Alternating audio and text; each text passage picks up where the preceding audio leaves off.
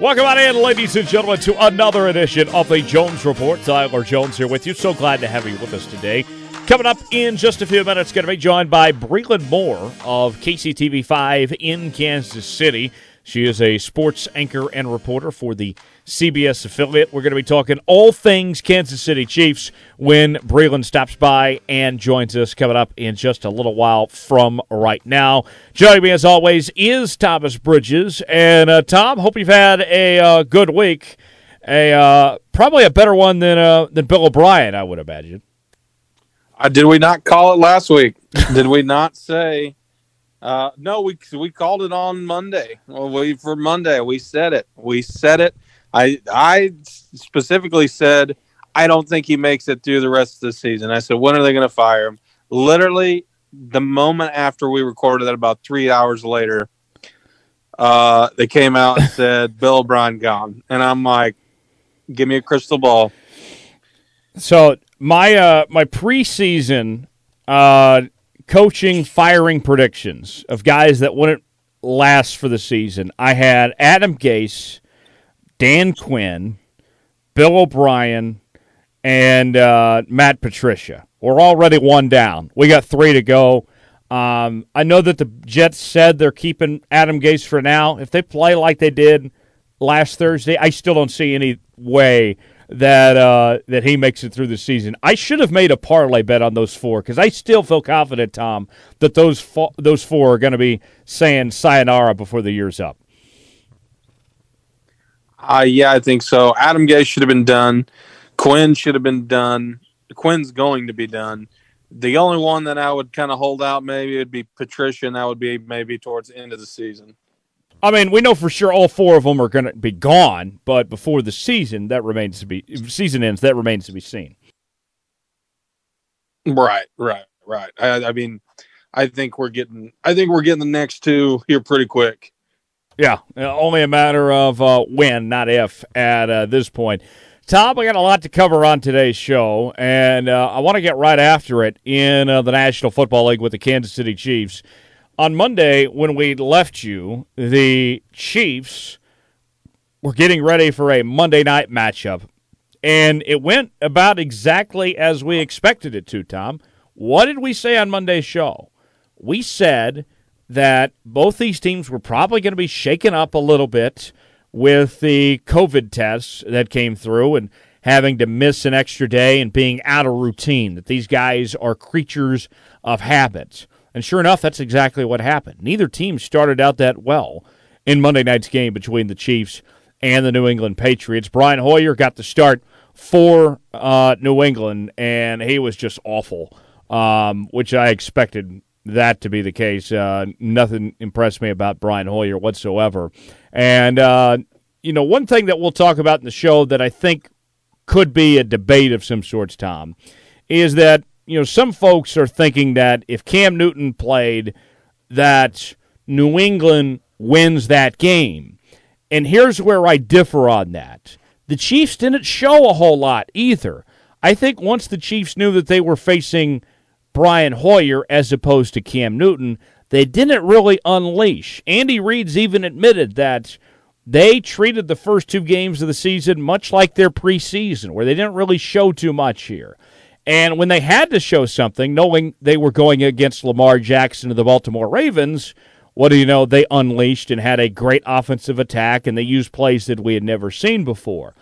That's where I would say that I would hold the phone on the idea that if Cam Newton plays, New England wins that football game, because I think then the Chiefs would have really gone all out of sorts. It reminds me, here's a good comparison, Tom. Kansas basketball every single year is a preseason top 10 team, a perennial power in college basketball. And one of the things that Bill Self does in the non-conference is that he doesn't bail out his players from tough situations. He forces them to figure it out instead of putting a good free throw shooter out there as opposed to a big that can't shoot like we've seen with Udoka in the past. He tells his guys, go deal with it, make it work one way or the other, or doesn't maybe call the plays that could get them out of tough situations, tells his guys to go figure it out. I think that's what we're seeing from the Chiefs at this point. They're averaging close to 30 points a game. Probably could be averaging more at this point. But I think they're holding something back here. They're 4-0. They're doing enough to win football games. But that's where I hesitate to say that, well, they should have lost if Cam plays on Monday, because we have not seen the Chiefs at their full strength yet. I still think they're holding something back right now. Yeah, maybe so. I could see playing down to the competition a little bit. I would have said, I would be one to say, I think if Cam Newton plays, that, if the Chiefs play the same style of football that they played on Monday night, that I would have said Cam Newton and the Patriots would have won that game. Not the most impressive game, but we were right when we said we didn't think they would start out hot, either team. I think it was the first game in forever, and maybe under with Andy Reid and Mahomes, that they didn't score a touchdown in the first quarter, or maybe it was the first half. I forget. But yeah, it was something else to behold. I think the Chiefs are kind of one of those teams that play down to their competition, and I think along with the COVID test, I think maybe that had some factors in. We'll see how they bounce back this Sunday against the Raiders, and we'll pick that game later on in the show. But it should be interesting. I mean, I think KC and I think Frank Clark, I think actually said it, that we should have put our foot on their throat a little bit harder and finished the game. He'd mentioned finishing. That they need to do a little bit better and work on, and maybe he's right.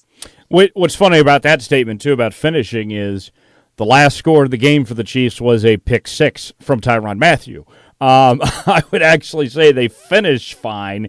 They didn't start great as far as that goes. But with this Chiefs team, the defense is ranked second in the league in scoring defense. They're allowing about 17 points per game right now, which I think you'll gladly take at this point with this team, considering where you were at just a couple years ago, and then also what you've dealt with in the secondary with those injuries there and the guys that have been out. You get Bashaud Breeland back this week. That's going to be huge for this team. Look, I think the best is still yet to come with the Kansas City Chiefs at this point going forward. You take out this Raiders team. I'm not going to give away my pick just yet, but history says the Chiefs have owned the Raiders for quite some time. That Derek Carr has struggled a lot against Kansas City over the years, in particular at Arrowhead. This is a game for the Chiefs, I think, to, kind of iron themselves out of sorts, say, hey, this is where you get back on track. This is where you start to play the Chiefs football that you know and love. And where one thing I think, as far as the Chiefs unleashing a little bit more heading into this week, Tom, of why we might see more of that from the Chiefs too, is the Raiders have beaten the they got that win against New Orleans a couple weeks ago. They went toe-to-toe with Buffalo last week. You could make the case the Chiefs do need to put their best foot forward and open things up a bit, because the Raiders have proven that they can hang with some of the best teams in the National Football League. And so I think that's why that the Chiefs open things up more, and this could be a decisive win of some sorts here, is because the Chiefs know that what they did last week is not going to be good enough here. The Raiders are a much improved team from what they were a season ago, and a lot of it starts with the Tulsa native, the running back Josh Jacobs. Yeah, Josh Jacobs I think, have a big day. And like I said, we'll pick this and talk about this game a little bit more later on in the show. But, the Patriots, they were kind of forced to run White and Burkhead a little bit more than maybe they would have because of the quarterback situation. And I thought White had a pretty good day in terms of everything considered there. I think Josh Jacobs has the potential to have a really big day. Derek Carr has struggled, so maybe they watch the tape there and try to, put the ball in the hands of Josh Jacobs just as much as possible. But the Chiefs, I think, have to start off on a good note. I mean, they're pretty notorious for not starting off on a hot note and then coming back and almost like they tease their opponent. And Yes. I don't. I mean, I don't want to give too much credit, but they tease almost, and I'm sure it makes some Kansas City fans nuts. Yeah. They tease and they still find a way to cover most of the time, too. So it's the ultimate tease, really, from the Chiefs on that note there. And one thing we're going to be watching for is the availability of Patrick Mahomes. The Chiefs quarterback had a little exchange afterwards with Gilmore, the Patriots cornerback, gave him a hug. Obviously, they weren't wearing a mask. And what do you know, Gilmore, just a day or two later, tests positive for COVID-19. That's got Chiefs fans on high alert at this point. It even got the folks in there with the rest of the Chiefs organization on high alert of some sorts there. They practiced on Wednesday, the entire team wearing a mask for all of practice. If you think it's tough breathing in a mask, try running at full speed and playing tackle football in a mask. They did that on Wednesday. So far, tests have been negative and everything at the time we're recording this on Wednesday night. But in the event that Patrick Mahomes can't give it a go, from what we've seen, Tom, out of Chad Henne or whether it even be Matt Moore, whoever it is, I think the Chiefs can still win with either of those guys if that circumstance were to arise. But it's looking ahead to Buffalo that they can't afford to not have Patrick Mahomes that Thursday night game there. That's where I would be more concerned there. Hopefully we're not overreacting, that it was just hopefully we are overreacting, that it was just a small exchange, that there's no COVID passed around. But it certainly does scare you a little bit there, seeing that Gilmore is going to be out a couple of weeks and Patrick had that little exchange of some sorts going on there.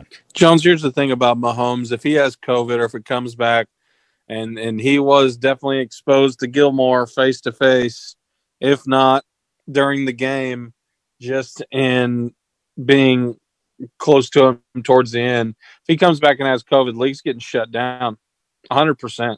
If the poster boy of the league has COVID, it's done. This doesn't mean the season gets canceled, but it does get paused. Well, and one thing that's been talked about is shortening the schedule to 12 games and moving everybody into hotels. They had discussions about that last week of not even playing last week's games. But, we're in a situation now where the Titans have some COVID issues. The Patriots do. The Chiefs already had one with Te'amu.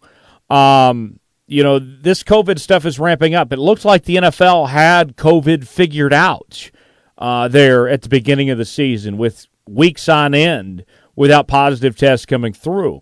But then we find out Wednesday afternoon, Tom, that the Tennessee Titans, despite the COVID stuff they had going on in their team and the league telling them not to have practice, they still went ahead and worked out against league policy and went through with practice, last week at an off-site facility.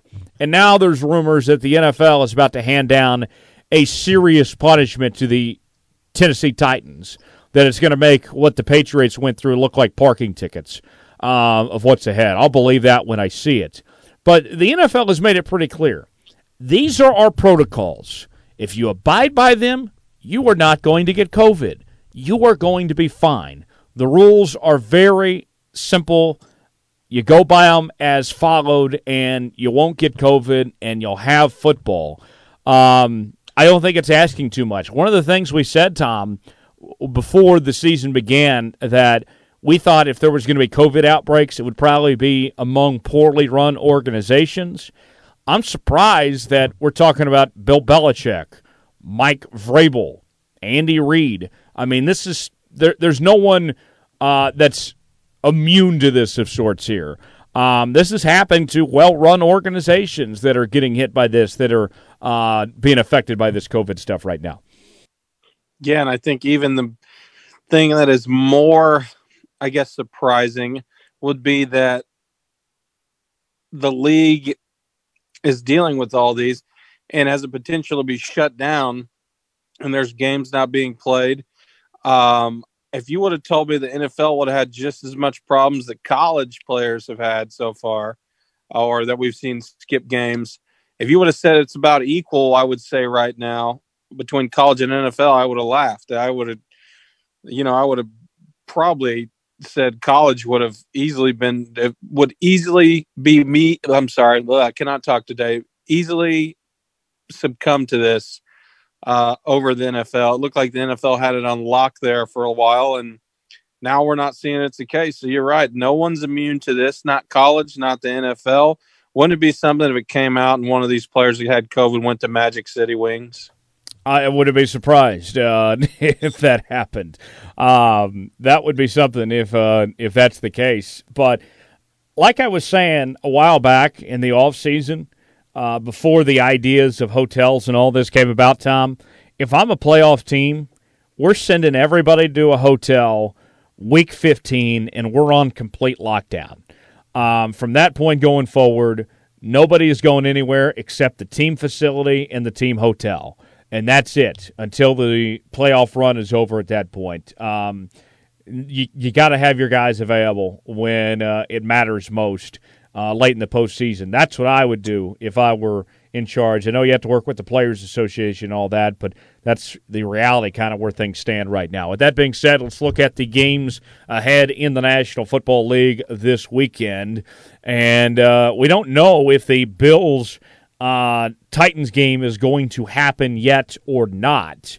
That game is set for noon on Sunday. That was going to be a pick'em game for us, but with not knowing the how that game is going to happen or not, we decided not to go ahead and pick it. But it's a terrific matchup. Bills at 4-0, Titans at 3-0. But the week gets started on Thursday night with what is now essentially the game of the week, with that Titans-Bills game uncertain. The Bucs taking on the Bears. It's the first game of the Fox Thursday night football package. We'll pick this game coming up later on in the show, Tom. But I think for the Bears, this game's more important for them as opposed to the Bucs. The Bucs are a good football team. They're going to be just fine contending for the NFC this year. The Bears, they really need to win this game to show that they're here to stick around and compete for a playoff spot. I don't think the Bears, and this may sound drastic to say, Tom, I don't think the Bears can recover and make the playoffs if they fall to 3-2 at this point. That may sound drastic to say, but I think the Bears need as good of a start as possible here. They can't fall to 3-2. Got to win this one. Yeah, I think they do, and I think we're going to figure out who the Bears really are. It's kind of like a Scooby-Doo episode. And maybe Tom Brady pulling off the mask of the villain this weekend, or I guess on Thursday tonight, I would say. Could be that's going to that's how it will end up playing out, but hard to say with the Bears. I mean, like I said, this is going to be find out who they are. I know Nick Foles is running the show now. Mitch Trubisky, I feel bad for him, then I don't. I mean, the Bears, they're in the same division as the Vikings and the Packers. Vikings haven't looked good, obviously, but they're still there, and they still have to play them. And it's like the Packers are playing right now. There's no way that the Bears win the division anyway. They would have to essentially wild card in. And I know there's an extra one this year, but there's a lot of other teams with hard divisions that will be vying for those wild cards as well. The Steelers take it on the Eagles. The Steelers are a 7-point favorite. We'll pick this game coming up later on in the show. The Steelers had an unexpected bye week. The Eagles have been just a hot mess so far in 2020. Tom, the Steelers, I like what they've put together. I know their offense has not been spectacular, but as long as that defense is the best in the league like it's been, the Steeler offense doesn't have to be. Big Ben and company is playing plenty good enough right now. Yeah, the defense is going to end up coming through, and where the offense may lack, the defense is going to pick up the slack. The Panthers take it on the Falcons. Falcons are a 2-point favorite. Falcons are 0-4. Panthers are 2-2 on the season. Two completely different stories here. The Falcons at 0-4 have just been horrendous. The Panthers have way surpassed expectations with their 2-2 start. And, Tom, that's all about coaching. I don't think Dan Quinn's a good coach. I think Matt Rule is an excellent coach. People talked about the Panthers potentially tanking this year. They have been far from that. I'm very impressed with what they've done considering the lack of talent Carolina has. I know we're not picking this game, but I like Carolina to take care of business. Atlanta to fall 0-5, simply coming down to coaching. I like Matt Rule a hell of a lot more than I do Dan Quinn, Tom. Yeah, and is this the game where it happens for Dan Quinn to be outed? I mean, I think it could. The Panthers pretty quality win over the Cardinals, who look look good to start the season. No Christian McCaffrey either. So Matt Rule's got to be applauded so far.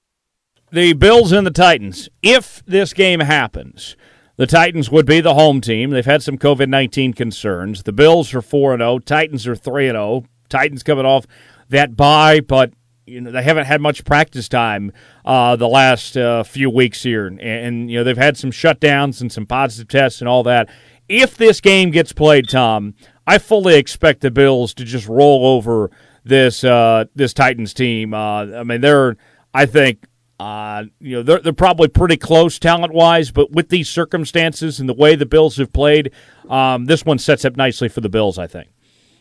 Yeah, too many distractions for the Titans. This is not going to be their week if this game gets played. The Cardinals taking on the Jets. Cardinals are 2-2. They started out hot, but have not looked great ever since. The Jets are still 0-4. Adam Gase still has a job.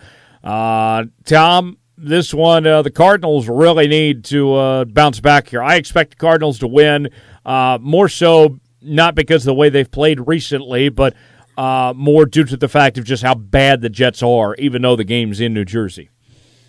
Yeah, this works out for the Cardinals, to be able to bounce back. I mean, they have a game where should be no excuses for them not to bounce back this week.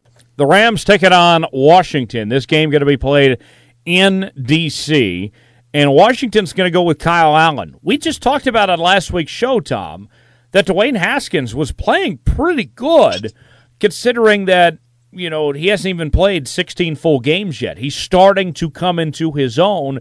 But remember, Ron Rivera does not owe any loyalties to Dwayne Haskins. They're trying to contend for the playoffs, and rightfully so. They're in a division where it just sucks. You might win 6-7 games and be good enough to win that division. Kyle Allen showed some promise last year, filling in for Cam Newton as the backup quarterback. I don't like this move. I would have hung with Haskins. Heck, Alex Smith would have been my number 2 quarterback if I were to make a change. I get where Ron Rivera is coming from, Tom, but I don't like the move here. I thought Dwayne Haskins was showing significant improvement from what he was last year. Yeah, and I like Ron Rivera too, but this seems like a coach's son type move in the fact that Kyle Allen was under Rivera in Carolina. Either way, I don't care, and this is my bias showing. I don't care who you put out there. Rams are going to win this week. I have yet to see if Chase Young is a go. I don't know for sure. If he's not, Rams should have a heyday. I'm not a believer in that Washington team's line. And then Kyle Allen not having a start yet or not seeing any playing time yet. You don't do this move against the Rams, I can tell you that. Real quick, the Rams have been off to a good start this year. 3-1, as we mentioned. Lost a close game to Buffalo. Their one loss on the season. Tom, what do the Rams do about their running game? The running game has not been great for them so far to start off this season. That's been kind of their biggest weakness right now. They had Cam Akers get injured, and that was their draft pick. Their first rounder, or I guess second rounder, I guess you'd say, the first off the board for the Rams. Could have been Clyde Laird, had the Chiefs not taken him. But if you look at it, Darrell Henderson, he's from Memphis. Got drafted. I think this is his third year. I believe his third year, maybe his second. I think it's his third year.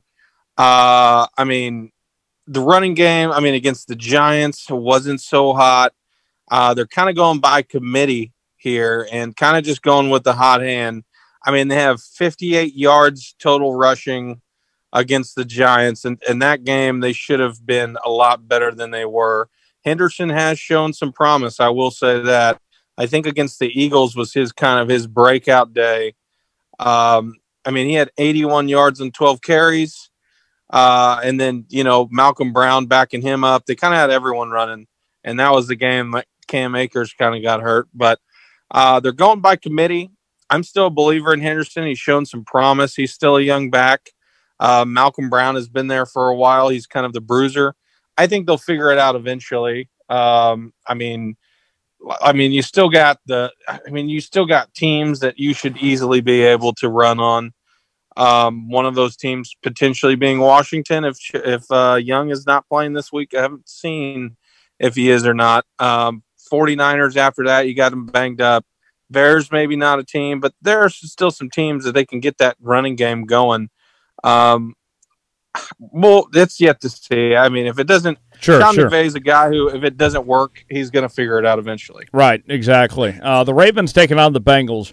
One of the things I mentioned about the Ravens a couple of weeks ago, Tom, was other than their couple matchups there with the Steelers in their own division, their schedule the rest of the way out is not bad at all for this team. This is one of those games where they should handle business just fine. I like what Joe Burrow's done. He's a contender for Rookie of the Year, but you got A.J. Green and Joe Mixon, and that's about it. Joe Mixon's leading the league in rushing right now, but there's no one else on that offense. That defense is atrocious. The Ravens should have their way with Cincinnati at home. Yeah, I don't see any problems. I like what Burrow's doing, but not this game. Texans, they've moved on from Bill O'Brien. It is the start of the Romeo Crennel era in Houston. That sounds about as bad as Bill O'Brien. But anyways, they take out Jacksonville. Jacksonville 1-3 of the season. They've lost 3 straight since their opening win against the Colts here. Tom, going to be very interesting to see with Houston how their players respond to Bill O'Brien being let go here. I'll give them the benefit of the doubt. I'll go with Houston in this one. I would guess that that locker room was probably pretty tired of Bill O'Brien. I bet there's a nice kick to their step, in a sense, just with starting a new era without Bill O'Brien in the building. Yeah, I'll give him the benefit of the doubt, too. I feel terrible for Deshaun Watson.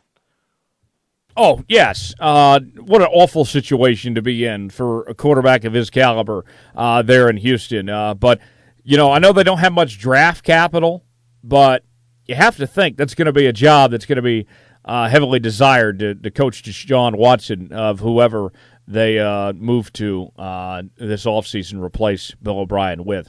Let's move to the afternoon window. 49ers taking on the Dolphins. 49ers have so many injuries. The Dolphins 1-3. Fitzmagic is going to start this week. Not quite time for Tua. Not quite Tua time yet in this game. Based on how bad San Francisco was at home last week, Tom, the Dolphins might actually have a shot in this one. Yeah, and as banged up as the 49ers are, the Dolphins, I wouldn't. You mentioned it. You've mentioned it before. A good bad team, and I think that's what the Dolphins could somewhat eventually equate to. Eagles found a way. Maybe Dolphins do. It should be interesting. The Colts taking on the Browns. We're going to pick this game later on. Tom, I got the feeling both these teams at 3-1. I don't know who, maybe both of them.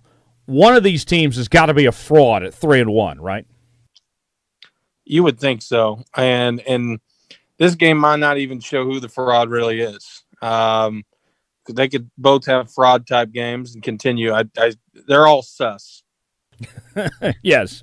The Cowboys at home, coming off that loss to the Browns last week. They're 1-3 on the season, and Mike McCarthy is not looking so hot. It looks pretty clear he lost the divorce to Aaron Rodgers. The Giants at 0-4 on the season, they have just been a mess at this point. Tom, the Giants are eventually going to get a win at some point this year. I don't think it's against Dallas, though. I think this is a win for Dallas, but I do not like either one of these teams. And with as much of a mess as Dallas has been, I'll pick Dallas, but I don't even feel confident saying that, actually, right now, with all things being said. If Dallas loses this game, I mean, they can't fire Mike McCarthy already, but some change has to be made. I mean, they can't. I mean, realistically, Cowboys should be 0-4. Yeah, that defense is so bad. Kellen Moore and his offense has been doing their part, but they have no help on that defense as far as that goes.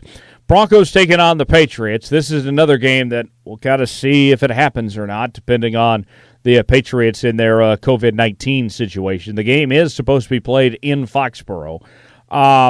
The Broncos have so many injuries. I know that the Patriots are shorthanded a little bit themselves. No Cam Newton, no Gilmore. But I think this is one of those two, Tom. It comes down to coaching. I'll take Belichick over Fangio any day. I like the Patriots at home, even with these circumstances.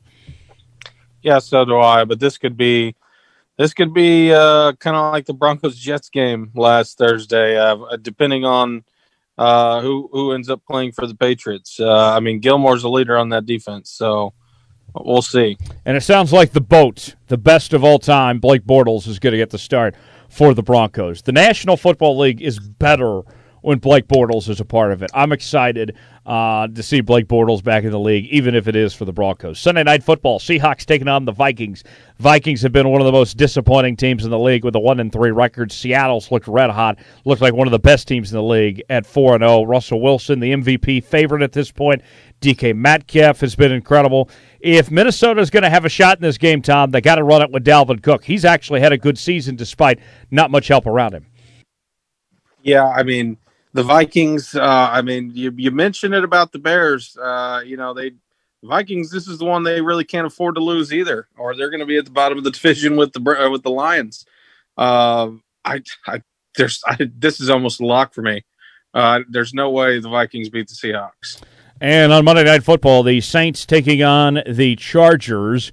The Saints are a 7.5-point favorite, and there's a chance this game gets moved to Indianapolis. We'll pick this game coming up later in the show, but Tom, this game, I think, is a better game probably than what most people think. The Chargers have been pretty competitive despite the 3 losses they've suffered this year. I mean, and their losses too. I mean, you take Brady to the brink, you take the Chiefs to the brink, and lose in overtime. The Chargers aren't. They're your little phrase again. They are a good bad team, but they are so close, and I like what Herbert's done so far. All right, there you have it. That is our whip around the National Football League. We will move on to talk some Big 12 football. Time for this week's Big 12 breakdown, and looking at the games in the Big 12 Conference this week. Only 3 games this week, as you have a bye week for Kansas, for Oklahoma, for Baylor, for West Virginia, and the other 6 will get things going, all playing earlier games. No primetime games for the Big 12 this week, but all 3 games are on broadcast television on Fox and ABC. Let's start with the Red River Shootout, Tom. Texas taking on Oklahoma. The Horns ranked 22nd in the country. Oklahoma, a 2.5-point favorite. This is a game we'll pick later on, but going into this one, I can't remember the last time, Tom, that OU and Texas both felt disappointed and unsatisfied with where their seasons are. It's been a long time that both these teams are just awful for their standards going into this game here. I think Spencer Rattler's got potential. I know that he's thrown, 4 interceptions in the last 2 games, but he hasn't had much help. That receiving core has let him down a bit. He's kind of had to force things because, he's not getting much help there. And the run game, McGowan and those guys that OU backfield have not been impressive at all either.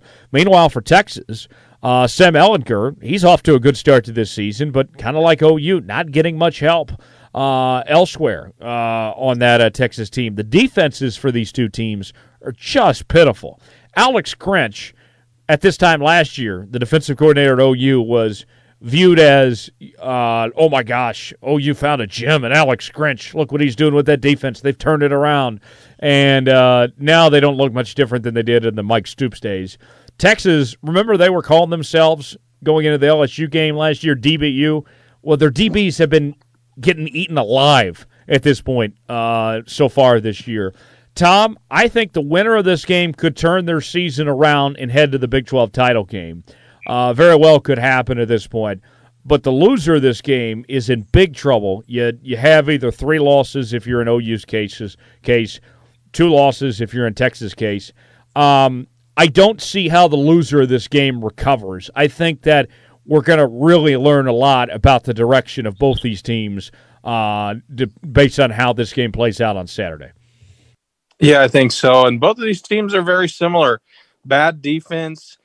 For the offensive line for both teams has not been very hot. The difference here, I would say on Texas's side, better quarterback, obviously senior Sam Ehlinger, and then you have a redshirt freshman in Spencer Rattler. That's kind of an obvious. It's not a knock on Rattler either. It's just what it is.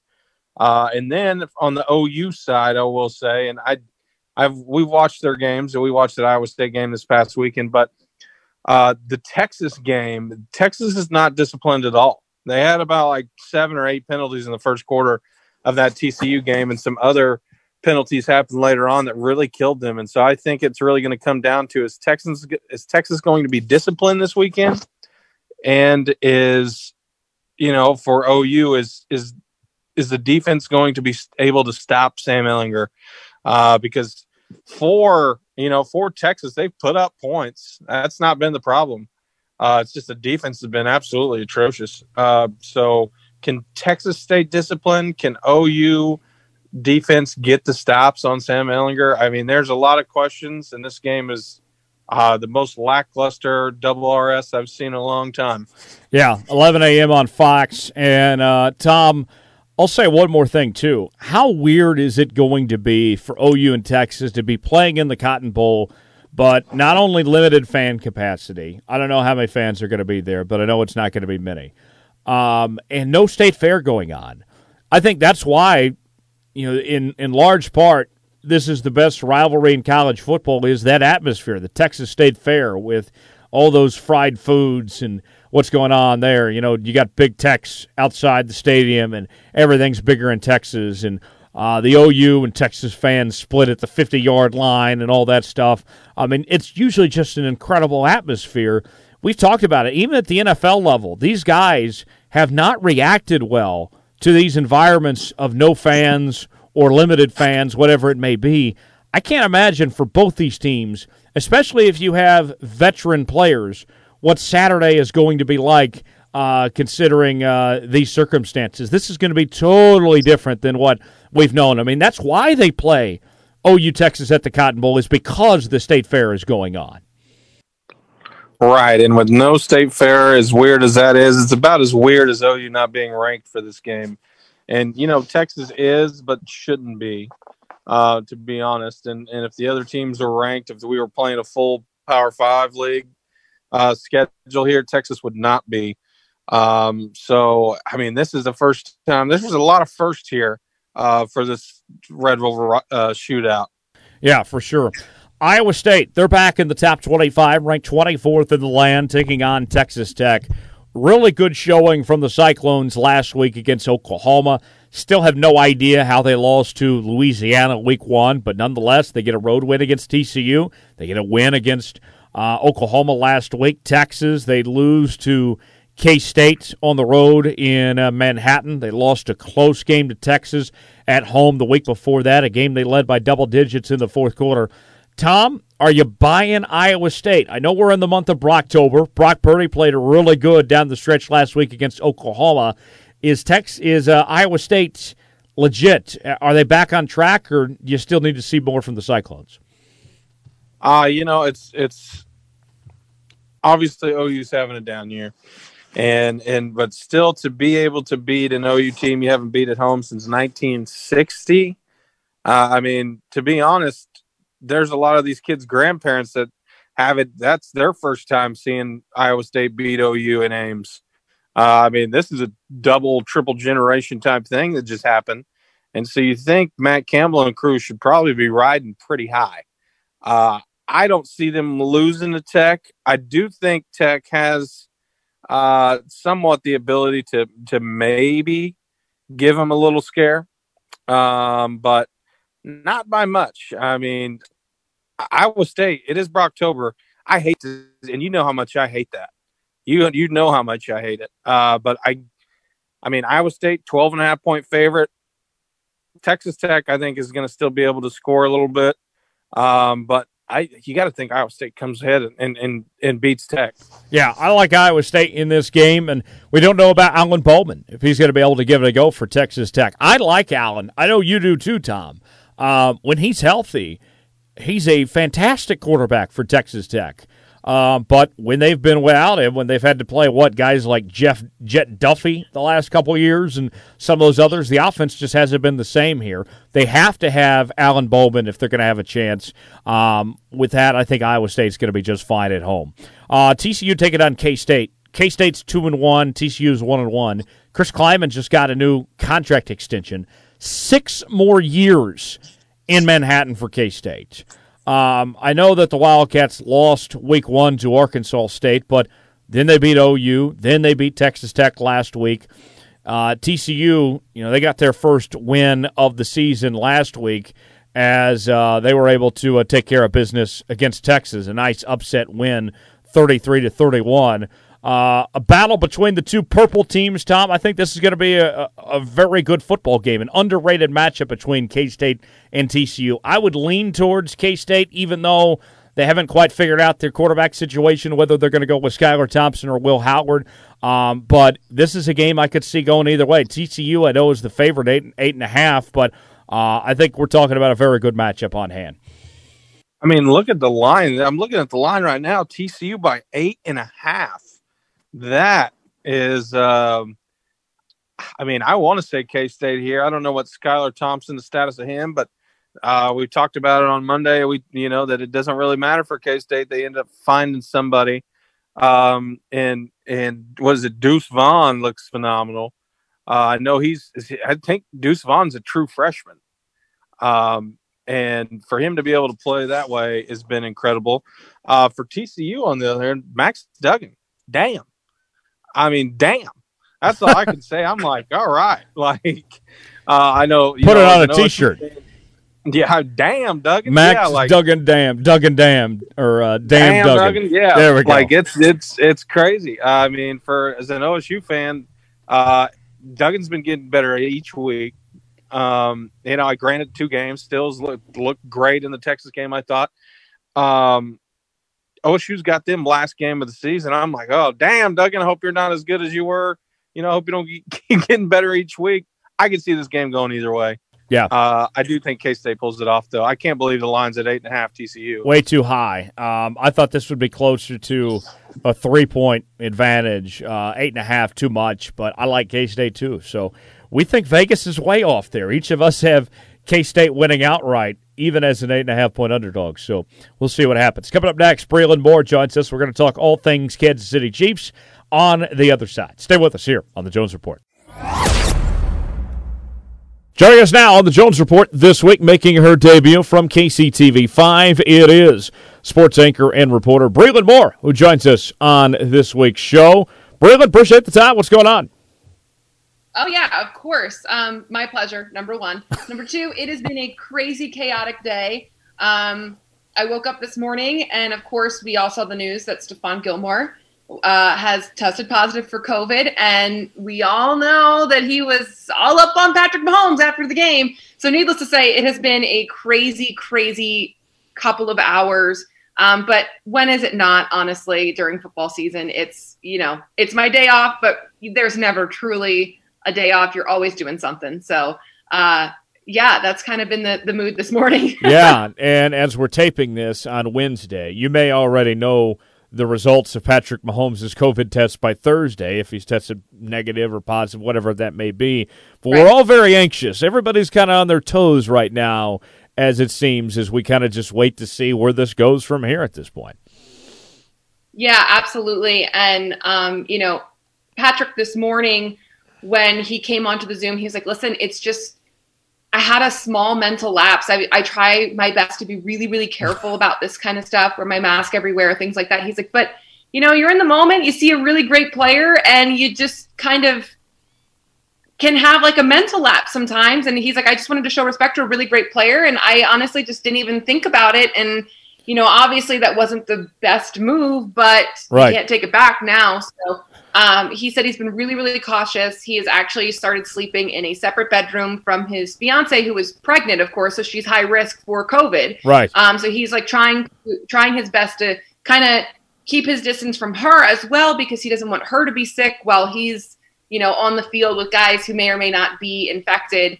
So it's it's a hot mess right now going on in the NFL, but it's also a hot mess in America as a whole. So, right. To see it translate in sports is not really all that surprising. Right. That's a great point. And, human nature, you think, coming off the field, want to show respect. He probably knows Steven, I would imagine, a little bit of some sorts too. So, yeah, I get that. There's no blame game to point to here. It just happens as far as that goes. And that's, I think this is something that we can kind of, expect, that this is all new for all of us. And I'm sure everyone has had a moment where you start to go into a store and you're like, oh crap, I forgot my mask, and you have to run back. It's just one of those things where we're still adjusting to this new normal. And even though we're months in at this point, it's still very much new to us and new, especially to the NFL players who are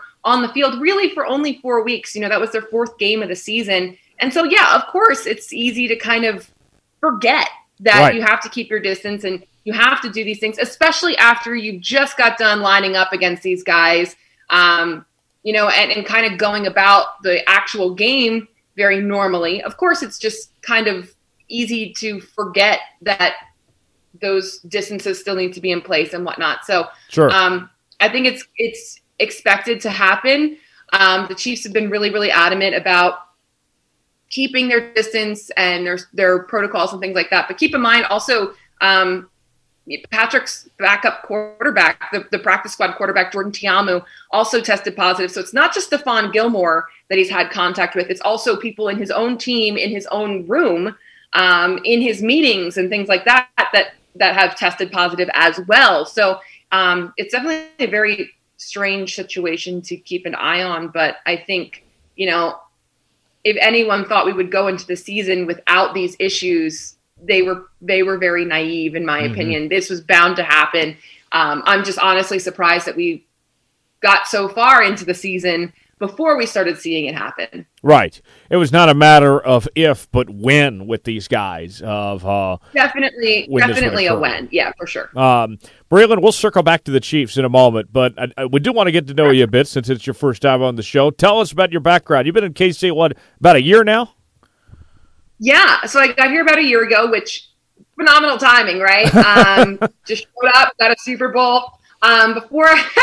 Before I got here, though, which made it even sweeter, I was in Western New York covering the Buffalo Bills, who didn't even make playoffs the year before I got here. So it went from no playoffs whatsoever to Super Bowl champs. So very much a different scale there, which, by the way, shout out to the Bills. They are doing some phenomenal things this year. And I'm very, very excited for that Thursday night football matchup to see them go against the Chiefs. But yeah, I am originally from Philadelphia, kind of have moved around the coast a little bit, and now I'm in the Midwest for a year. And so far, so good. Can't complain when you get to cover a Super Bowl in your first couple of months, right? Absolutely. You went from 0 to 100 real quick, as they say.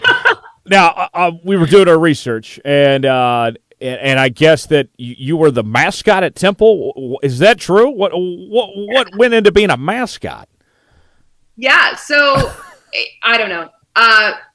The old story is when I was in high school, my junior year of high school, my field hockey coach was like, "You should be the mascot." And I've always kind of wanted to be one, but she basically bet me to be the mascot one day. And I got on the field and I had a ton of fun, just out there, just clowning around, having a good old time. And someone was actually in the stands that worked for a AA baseball team that was in my hometown. And they were basically like, "Hey, you want to do this for us in the summertime? We'll start you at $12 an hour." And dude, $12 an hour as a kid, absolutely, with no bills to pay, that was pretty sweet for me. That was much better than the minimum wage $7.25 job. Sure. Absolutely sign me up. And no one knows it's you either. Right. I didn't care if they did or not, because it was pretty rad. So I started doing that, and it kind of just evolved into this snowballing effect. I also did a mascot for an ECHL hockey team in my hometown. So I was doing multiple mascots at the same time.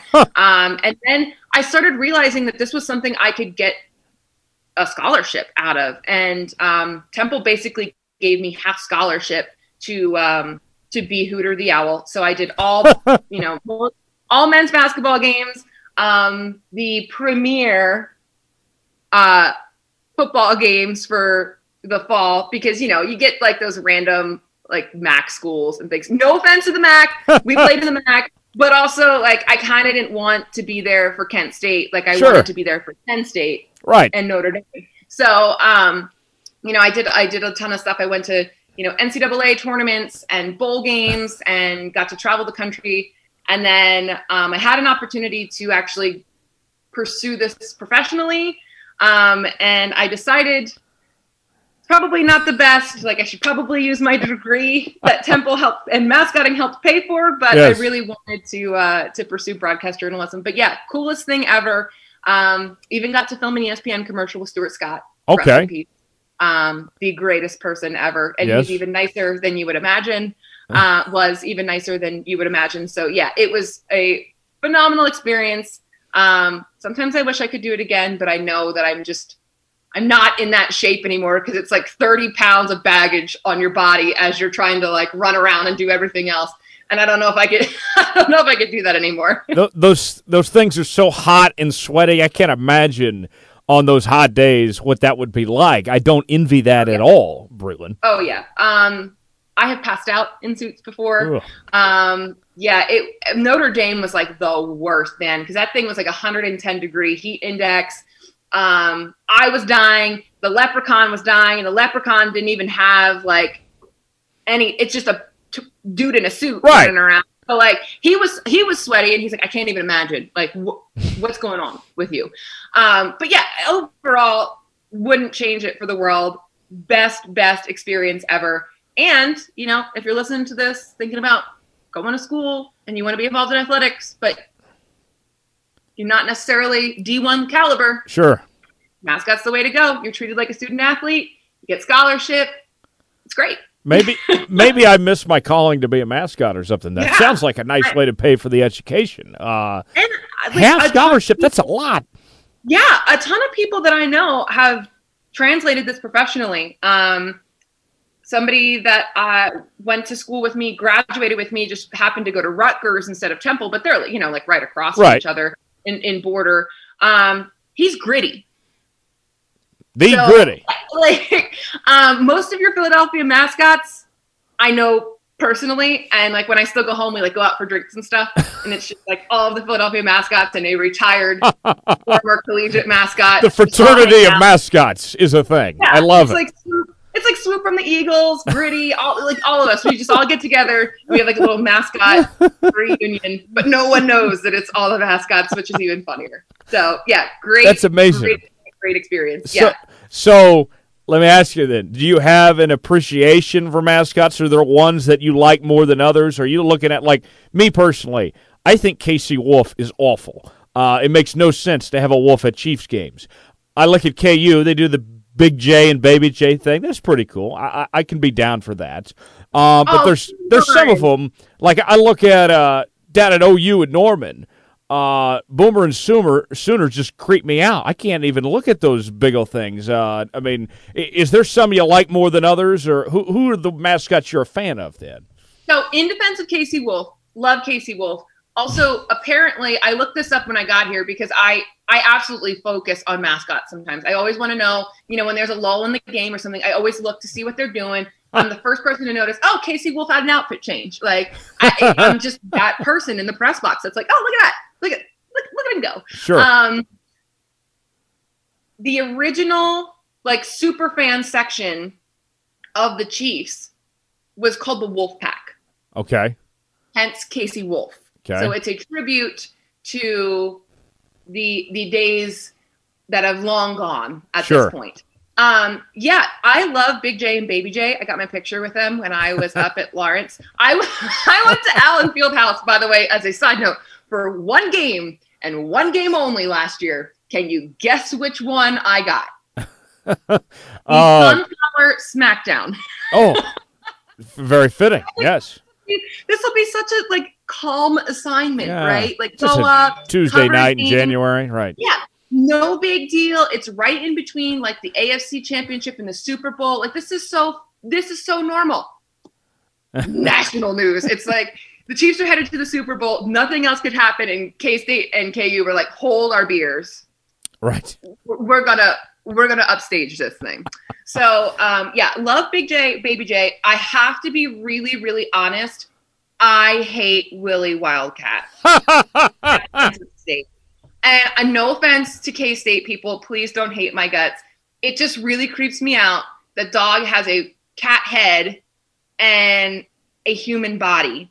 Also, it's inherently sexist because no women can do that because it's very clearly a jacked dude. I didn't think about that, but yeah, that makes sense. You're automatically eliminating someone like me from coming in and having fun with that as well. You are essentially pigeonholing yourself to someone, and especially if you want to make sure that there's consistency, because most schools have multiple people under there. Sure. So it also eliminates people of color, black and brown people, from being involved, because if you want uniformity, it always has to be a white person. Right. It always has to be the same person with the same skin tone. Sure. Which that kind of sucks as well. Also, it's just scary to look at. I just don't inherently like it. But also it's kind of, in my mind, problematic and not able to afford opportunities to other people because of the structure of the costume. If they would change it to an all Wildcat, sure, totally fine. Get a nice young lady, some shoulder pads under there. I had this suit, shoulder suit that was almost like football pads but soft. And you zipped it up and it kind of gave you a little bit more bulk.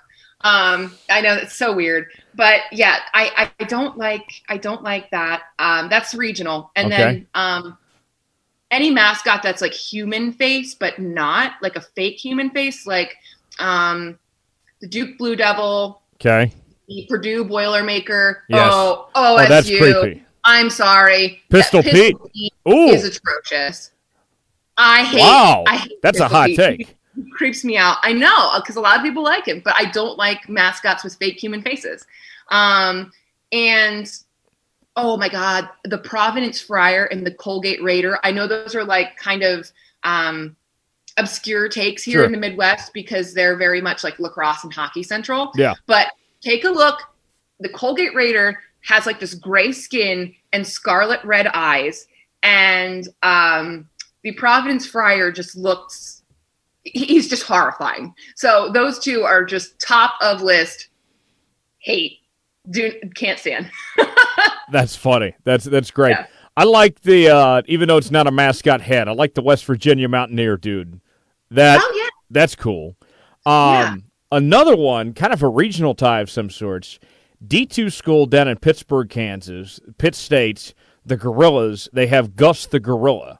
I've not seen it. You ought to look this up. As the legend goes, that back in the day, and this is actually, of all people, according to Mike Leach, that at halftime he would throw banana peels out as a performance of some sorts. Would throw banana peels to a song. It's incredible. So all right, that's my Google assignment for today. There we go. I like that. And you said you played field hockey too? I did in high school. Nice. But I got recruited to some D2, D3, but I really wanted to go to Temple. I wanted to go to a Philly school, so sure. It just wasn't in the cards for me to play there, and I ended up getting arguably a much better, sweeter deal that also included a lot of networking, so it all ended up working out. Oh, that's great. That's great. Well, we're happy for you. Glad to see you're in KC doing so well, and that the mascot path could help you just a little bit to get here nonetheless. But Breeland, looking at the Chiefs, where this team is at, 4-0. They're the first team in NFL history to start off 4 consecutive seasons with a 4-0 record. We haven't really seen them show a whole lot to this point yet. It feels like this team is holding something back. Is that kind of the vibe you're getting from this team so far through these first 4 weeks? Yes and no. I think last week in particular was very I'm talking the Patriots game. So I guess it was just a couple of days ago. I shouldn't say week. Let's call it week 4. Yes. Rather, but I felt as though that was a little bit shocking because we're so used to, and I feel like we just take it for granted here in Kansas City, of seeing that just high-powered offense and just weapons just flying everywhere. But that really wasn't the case. Patrick Mahomes uncharacteristically under 300 yards that game. But the beauty of it is he didn't have to do it because defense took care of it. And I don't think, if you would look back at some other teams, or honestly, even last year around this time, I don't think the Chiefs win that game with the performance that the offense had, because the defense just wasn't at the level that they are right now. And I'm very, very excited, even though, that first half kind of dragged and we didn't, like I said, see those stereotypical moves from Mahomes and company. I liked what I saw because it gave me confidence of okay, well, the offense doesn't always have to be firing on all cylinders. Sometimes they can just very much rely on this defense, and the defense can absolutely get this thing done. So even though, I agree, we have not seen fully what they're capable of, I like what I'm seeing because I think it will translate well when we have to see everybody firing on all cylinders. So I've been thoroughly impressed so far. Yeah, I have too. And just the guys that have been out, to me, the thing I look at in particular, Breeland, look at that secondary, for example. They've been just eaten alive. I mean, I think they might be throwing Casey Wolf out there to play cornerback at some point here pretty soon, based on the way things have gone at that position. But yet, they're still not giving up a whole lot. The defensive line is getting enough of a pass rush to really help out that secondary, it seems. Is that kind of what you're seeing too? Yeah, with the exception, obviously, of last game, I think that secondary just really came alive with the Patriots. But, they are going to get some help. This was the last game Breeland is suspended for, so he will be back in the lineup for week 5 against the Raiders, obviously with the Bills as well in the mix on Thursday. So they are going to get some help and some reinforcements. But I think, like I said, I am thoroughly impressed with their ability to do what they're doing with what they had in that lineup. And I think Breeland and his veteran presence is only going to help them. So I am very, very excited to see what they look like moving forward with him in that lineup. And, hopefully with everyone else staying as healthy as possible. Obviously, L'Jarius Sneed out with that collarbone injury. But as long as everyone else stays healthy, I feel pretty optimistic about it. Well, and getting Juan Thornhill back. Yes. That's massive. That was huge. I mean, this guy, I know that he wasn't part of that Super Bowl run last year, but he had an interception the other night. You got him and Tyron together. I think there's big things in store for Juan Thornhill. I wouldn't rule out a Pro Bowl caliber season for as talented as he is. And especially, I think it's even more impressive when you think about he tore his ACL 10 months ago. Yeah. And is already performing at such a high level. I am so excited to see him back. I felt terrible. I was at the game when that happened, and I felt so bad for him, especially knowing that he was going to miss out on the Super Bowl fund. But I think, and judging from what he has said in interviews and just kind of what he's putting out on social media, that experience only motivated him even more to really come out and be firing on all cylinders this year. So I'm very, very excited to see what he brings to the table. I think he's going to have a phenomenal season coming into 2020 because he's so motivated. In fact, he missed out on the greatest event, even though, he was there for the lead up and tried his best to work towards it. He obviously fell very, very short on that. So it'll be an interesting season to see what he does as well. No doubt. We're joined by Breeland Moore here on the Jones Report this week as we're talking Chiefs football. Offensively, starting with Patrick Mahomes, it seems like that everybody has had a tough 2020 one way or the other here, except for about Patrick Mahomes. From the Super Bowl MVP to getting engaged, now a kid on the way. 1 week he's at American Century, another he's on the cover at GQ.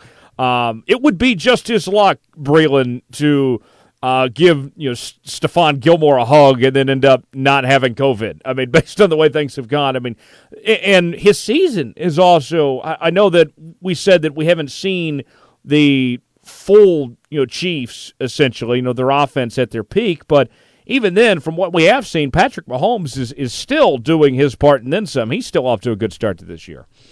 Oh yeah, absolutely. And I think the closest we have seen to offense, having a full game, even though they weren't doing those explosive things, was obviously that Ravens game. But yeah, I am excited to see what he does. I think, as long as everybody stays healthy, and that's the key, right? That's the thing that you just cannot plan for is injury and, of course, COVID. As long as everyone stays healthy, everyone stays fine, we should start to see them really kind of get into the groove. And especially that week 2 game against the Chargers was very, very uncharacteristic. And they flat out admitted that they were shook. The fact that there was no crowd noise whatsoever, they were ready for it. They thought they were mentally prepared. But when you go in there and, Andy Reid said you could hear a penny drop from anywhere in that stadium. And Patrick described it as practicing in an empty locker room. And yeah, it absolutely threw them off. Eric Bieniemy, Chiefs offensive coordinator, said they really struggled with using their inside voices and really just trying to adjust to that because, even at Arrowhead, they still have fans. So I think the more that they adjust to this new normal of just kind of having nobody in certain venues, I think we'll be able to see a lot more from them. I'm excited for sure. I absolutely think that they have the ability, and especially after this first, quarter of the season, I absolutely think they have the ability to make a return run. The Run It Back tour, in my opinion, is going to be successful. So we'll see. There's no reason why to think it won't be at this point, based on the way things are going so far here in 2020. The rookie running back Clyde Edwards-Helaire, what do you think of the way he started off the season here for the Chiefs? Seems like he's been a nice dual threat, doing exactly what they asked him of being on the ground and the receiving game. What say you? He's exciting, isn't he? Oh, yes. So, yeah. I'm not going to lie, I was one of those that was a little hesitant about a running back in the first round. I thought they were going to take a corner. Jeff Gladney was actually my pick. He went to TCU. And he was drafted like maybe 3 above. So I'm not really sure what they would have done if he would have still been on the board. That was my main concern going in, was corner. But I didn't necessarily have a problem. Once I saw the pick, I was like, oh, okay, like best available for sure.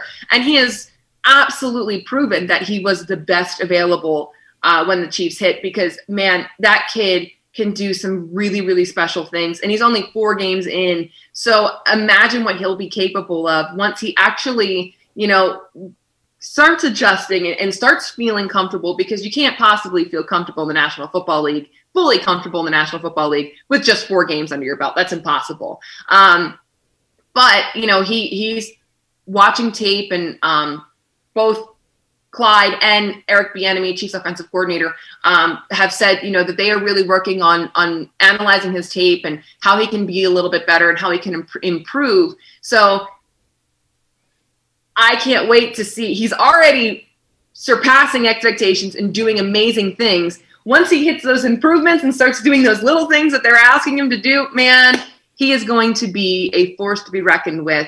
And I think that's the one thing that Kansas City was really, really missing last year. And, no offense to D. Will, but it was more of a rotational running back situation rather than a full RB1. And I think we're starting to see the development of RB1 here, and I can't wait to see what he can bring to the table once he's comfortable. Oh, yeah, absolutely. And in the offensive line, we had questions about going into 2020 about replacing LDT in that group, but it seems like as long as you still have Mitchell Schwartz there and some of those guys, I know it was a little shaky at times in that stretch, but I think the O-line's going to be okay. You give Patrick Mahomes just 3-4 seconds, he'll make do with it one way or the other. Yeah, and I think we saw, which was expected. I think the first 2 games were a little rough for the O-line, but that's just, in my opinion, just kind of shuffling around and trying to regain that chemistry, because when you lose a big piece like LDT. It's tough to adjust and kind of figure things out. But, hopefully we are starting to see that chemistry build again.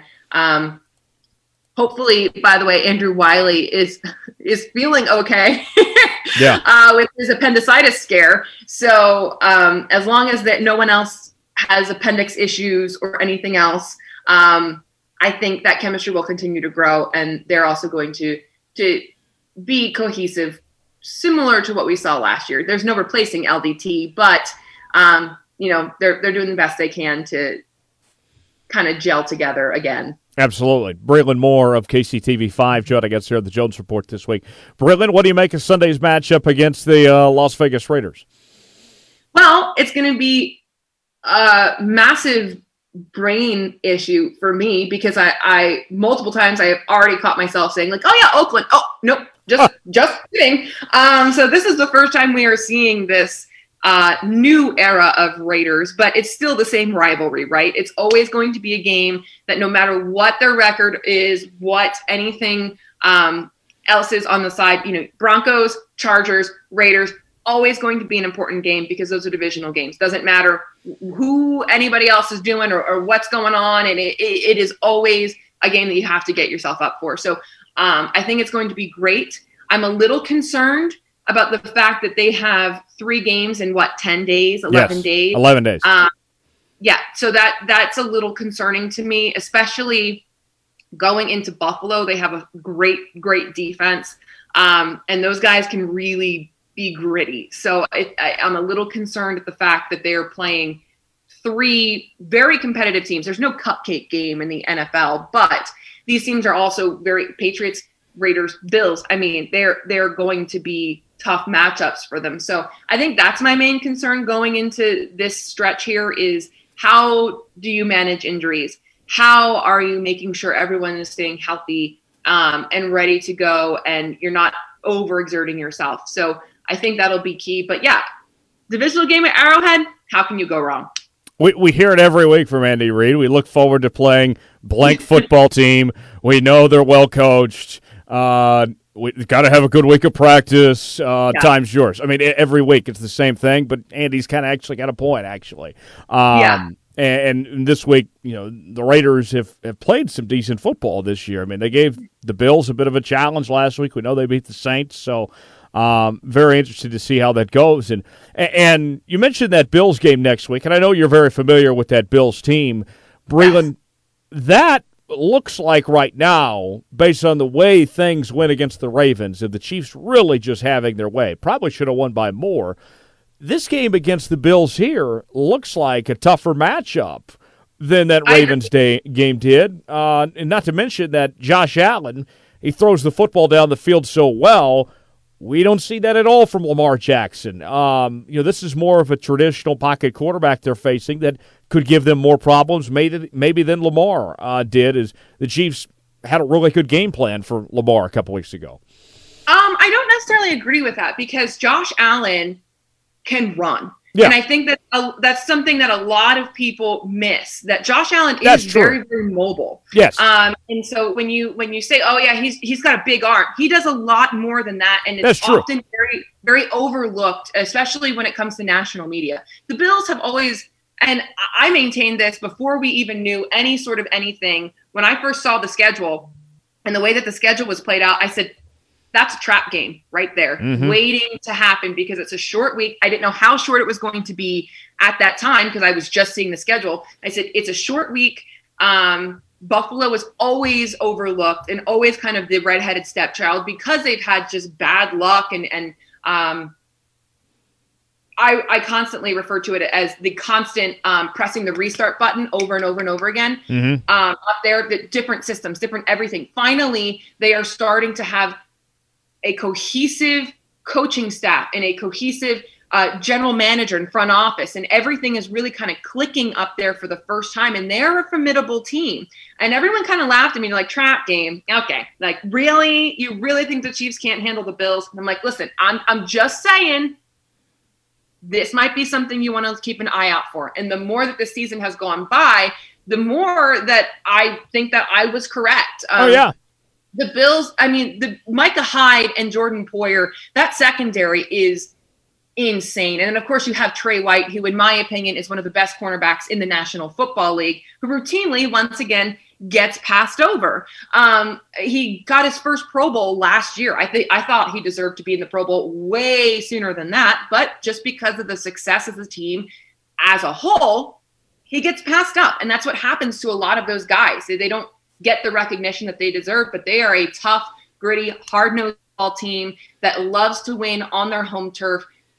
And the fact that the Chiefs have to go there already after playing a division rival, it's going to be a tough matchup. I think they can do it, obviously, but it's not going to be some sort of cakewalk that it was a couple of years ago. That's absolutely certain. Yeah, absolutely. The Diggs trade has already paid off for the Bills.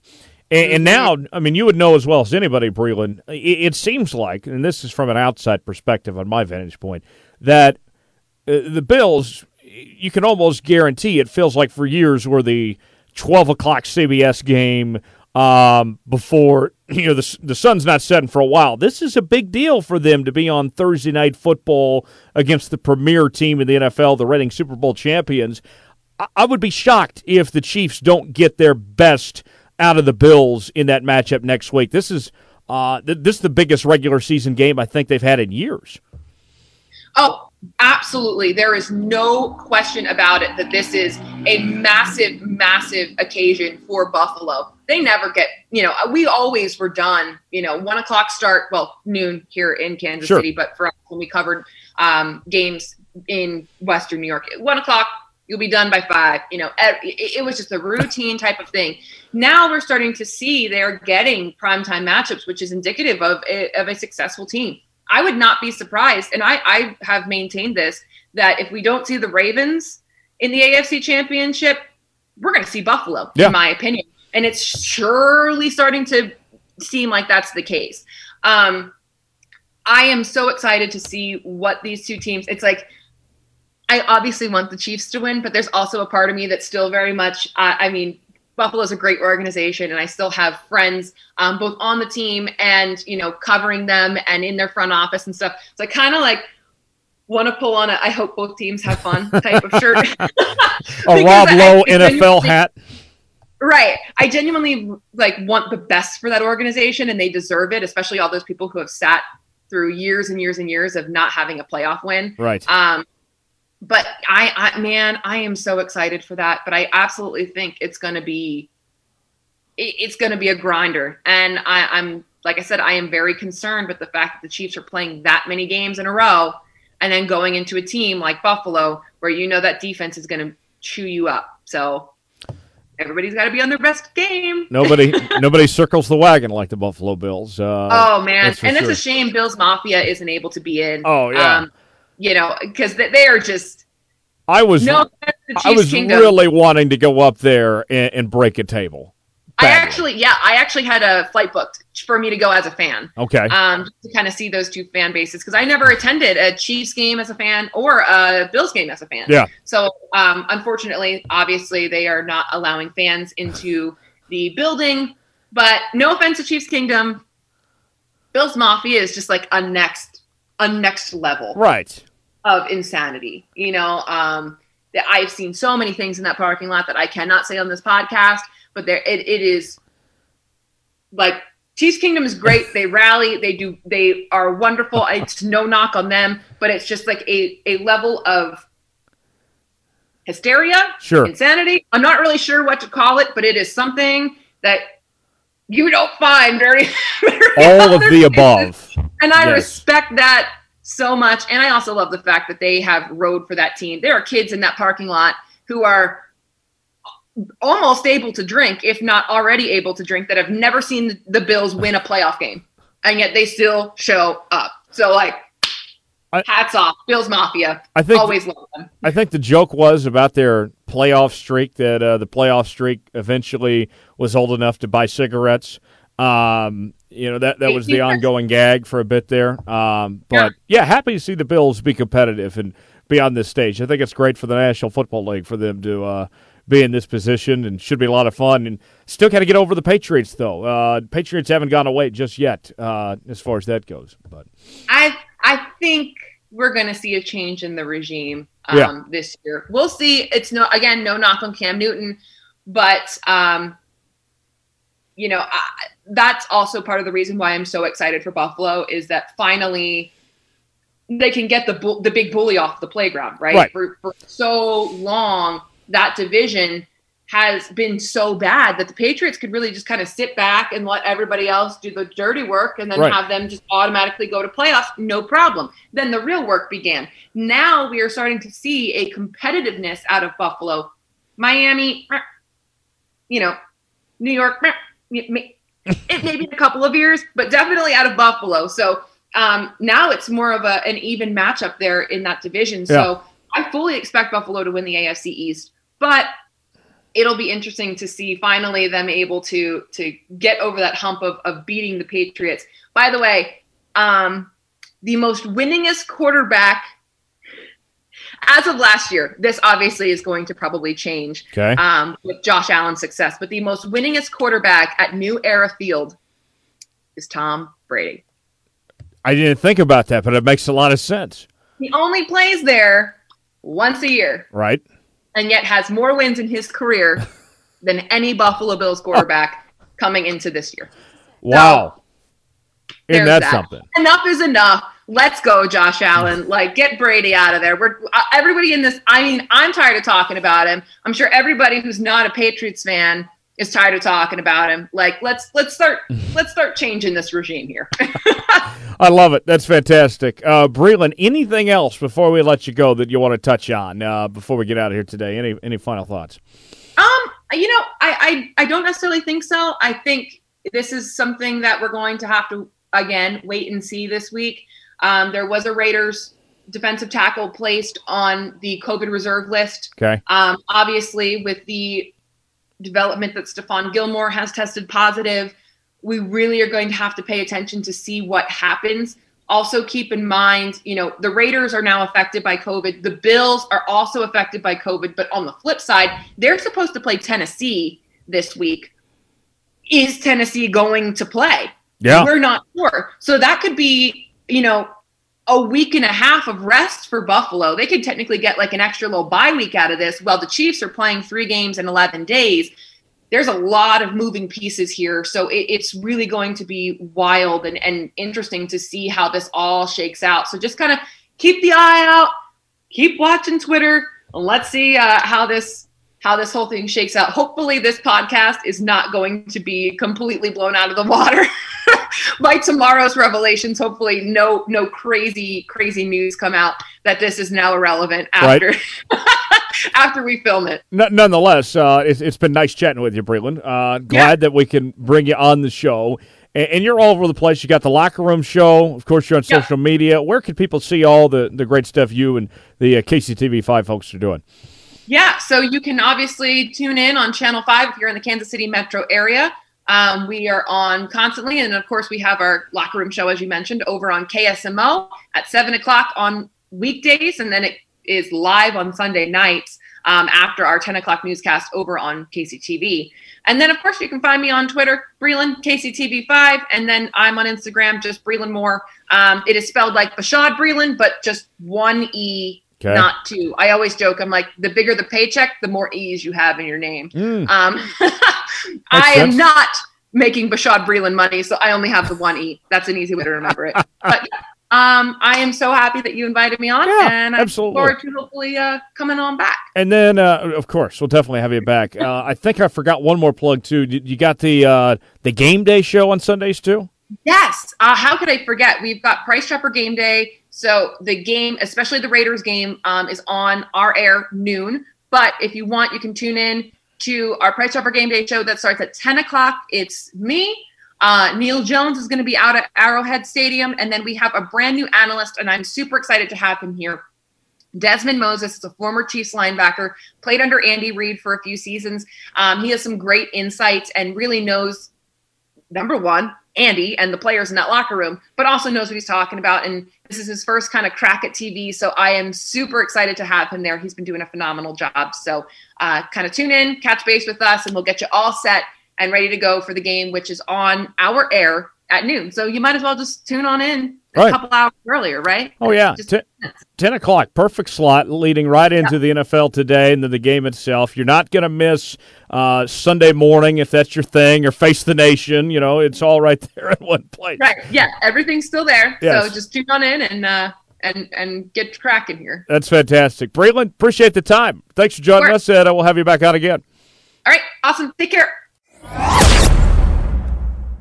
Big thanks to Breeland Moore for joining us here on the Jones Report this week. Tyler Jones, Thomas Bridges back here with you now. We're joined by Brian O'Connor of O'Connor Advisory Group for another edition of the O'Connor Advisory Group Picks Against the Spread, our Pigskin Pick'em. Each and every week we pick 5 NFL games and 5 college football games and break them down and give our picks and a little update on the standings going into today. Thomas, you are atop the mountain right now with your picks. You are at 22, 15, and 3.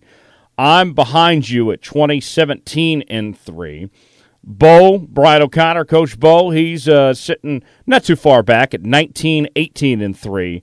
And then our buddy TJ Reeves, who's with us from time to time on the pick segment. He's off this week, but we do have his picks. He's way back there at 15, 22, and 3. He's supposed to be the shark among us, too. But you know what? Hey, the rest of us are doing just fine as far as that goes, where things are at right now. Coach Bo, before we get our pick started, tell us as we enter the month of October, what's going on these days at O'Connor Advisory Group? Coming out of Life Insurance Awareness Month, and now October it's kind of a transition month. October is to transition because in November, a lot of our older clients start to look at Medicare supplements. They have a lot of questions. It's a great time to start reviewing everything for the coming year. So where we're going to be after these next couple of months is let's take a look at your 2021 plans for your finances. And that can be someone who's older looking at retirement income, or it can be a younger person who says, hey, I want to get the jump on getting started in 2021. We want to be your partner in that. So give us a call. Reach out to 785-856-0720. You can check us out on Facebook at O'Connor Advisory Group. It's O''Connor for O'Connor. And our new website will be up in the next few days. We're working on it. We're getting there. We're getting very close. The only O'Connor in the country that doesn't like Notre Dame, Brian O'Connor. Check him out. Brian O'Connor O'Connor Advisory Group. Check him out on Facebook. Tell him we sent you, and you'll certainly be glad you did. And let's go ahead and look at the slate for this week. On the college end of things, really good. Top 10 matchup out of the ACC between Clemson and Miami. Clemson ranked number 1, Miami ranked number 7. Clemson a 14-point favorite. Number 3, Georgia taking on number 14, Tennessee. The Dogs a 12-point favorite at home, coming off a nice win against Georgia last week. In the ACC, number 19, Virginia Tech takes on number 3, North Carolina. The Tar Heels on the road, a 5.5-point favorite. Number 4, Florida taking on number 21, Texas A&M. The Gators, a 6.5-point favorite on the road. Meanwhile, it's OU Texas, the Red River Shootout. Not the Red River rivalry or the showdown, whatever the fools want to call it. It's the Red River Shootout as far as I'm concerned. We're not going to be politically correct around here. OU's a 1.5-point favorite in that game. Meanwhile, the National Football League, the best game of the week is on Thursday Night Football as the Bucs take out the Bears this evening. The Bucs are a 5.5-point favorite. The Chargers take on the Saints. The Saints are a 7.5-point favorite. That game could be moved to Indianapolis depending on this hurricane situation that's in New Orleans right now. The Chiefs take on the Raiders. The Chiefs are a home favorite at 13. Colts and Browns, both teams are at 3-1. The Colts are a 2.5-point favorite on the road. And the Eagles take on the Steelers. The Steelers a 7-point favorite at home against their cross-state rivals. So let's go ahead and get started here. I introduced Bo first, and so, Thomas, I'm going to actually start with you on picks this time Clemson and Miami. The Tigers a 14-point favorite. How you feeling about the this Clemson squad going up against Miami and what is realistically the first big test of the season here? This is one of the hardest games to pick, and I actually just flip-flopped it before we announced these picks. This is the toughest game for me, I think, because I think it could go either way. I think Miami could hang really close, and this will be a game for the ages, essentially, at least this season. Or I think Clemson could come out and show how dominant they are. Just for sake of swapping it up on how I usually do this, because I initially had Clemson, but I wish it was at 13.5 because I could see Clemson outright winning at 14. I could see this as a push. So for that sake, I will go ahead and just take Miami. I think that they can hang close in this game. I think the U is back. I think they're back. Not back enough to win, but back enough to not lose by more than 14. Bo, who are you going with in this one? I know you like the U a lot. Do you think they could keep it within 14? Okay, so Thomas is spot on. If Miami's back, this is a game where they can announce it. Having said that, Miami coming off the big win against Fraud State University, Florida State, they're just awful. So I'm going to take Clemson. I was going back and forth on this too. I just think that Clemson, this is the one game that Clemson can make a statement and say, hey, here's who we are to solidify their spot in the college football playoff, because they're not going to have a lot of competition in the ACC. So I think it's important to Clemson. But I don't disagree with Thomas that I think that if Miami is back, and I think they could be, this is the game they need to show it, and their defense needs to stop Trevor Lawrence. But I'm going to think that Trevor Lawrence can get them through this. I'm going to take Clemson minus the 14. I just don't think that Miami's quite ready yet. All right. Listening to both of you, there was a lot of good things said, but I like what you guys brought up about Clemson inserting their will. Last year we saw with this Clemson team, they got to the playoff, but they weren't really that impressive throughout the regular season, playing an easy schedule in the ACC. I think this is going to be a show-up win for them, that they're going to have a great showing. I like Clemson to win this one by 3 touchdowns and cover that 14-point spread. Miami's much improved, but they're not quite ready for prime time just yet. Number 14, Tennessee, taking on number 3, Georgia. Georgia, a 12-point favorite at home. We'll start with Bo this time. Bo, Georgia had a nice showing last week against Auburn. Can they go 2 in a row? This is a big line, though, at 12. Okay, UGA had 2 big games in a row. So last week they just dismantled Auburn. The week before, it was like helter-skelter. For the first 3 quarters, they couldn't tackle anybody. They played awful. But then fourth quarter, they blew it. They just ran away with it. Now, I went back and I looked at Tennessee. Tennessee has won 8 in a row. They're tied for the longest win streak in the nation right now. I don't know if you know that. I did not know that. They've won 8 in a row. Here's their last 3 losses. Yeah, last 3 losses. They've only lost 3 games out of their last 12. Actually, it's 13, I'm sorry.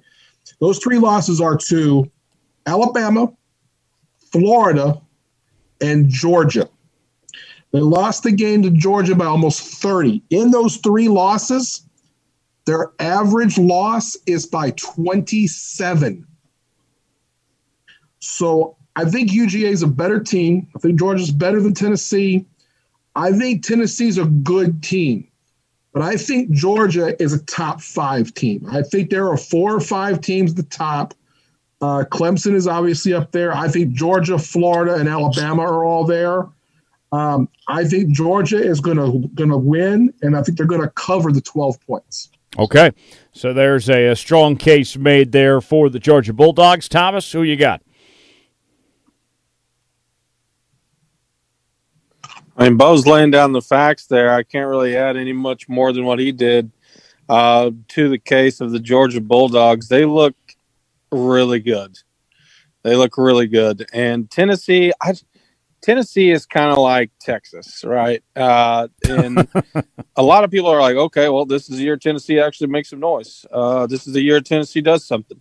They kind of just poke and prod Tennessee, like, okay, come on, is this going to be the year? It's like me betting on roulette, 5 in a row on the same red or black, and hoping it's going to change. Nothing's changing. I think Georgia's too good, and it's not even that. Tennessee, I don't think is ranked appropriately. They never are, at least at the beginning of the season. And I think this is where they fall back as they normally do. I think this is more about Georgia's that good than Tennessee's not that good. But I have no problem, no qualms about taking Georgia by 12.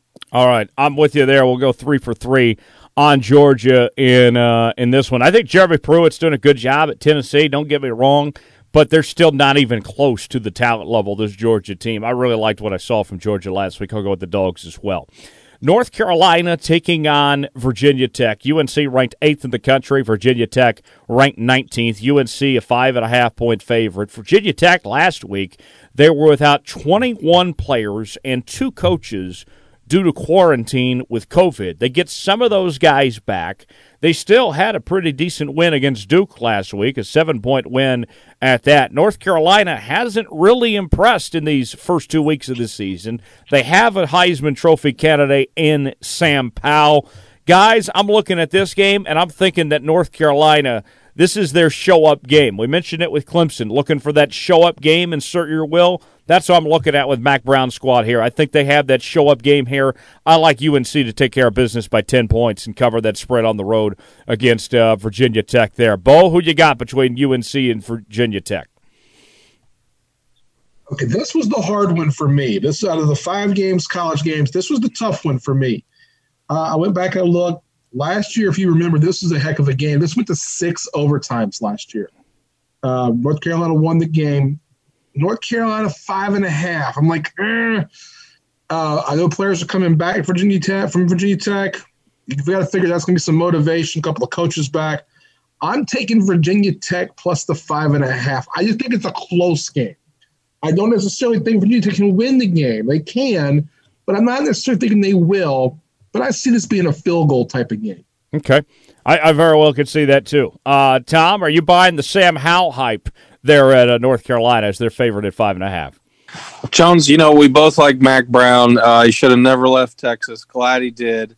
I'm not buying the hype on Howell. I'm just not. There's some other candidates out there that I don't think he will win the Heisman, at least not this year. I think he's a sophomore.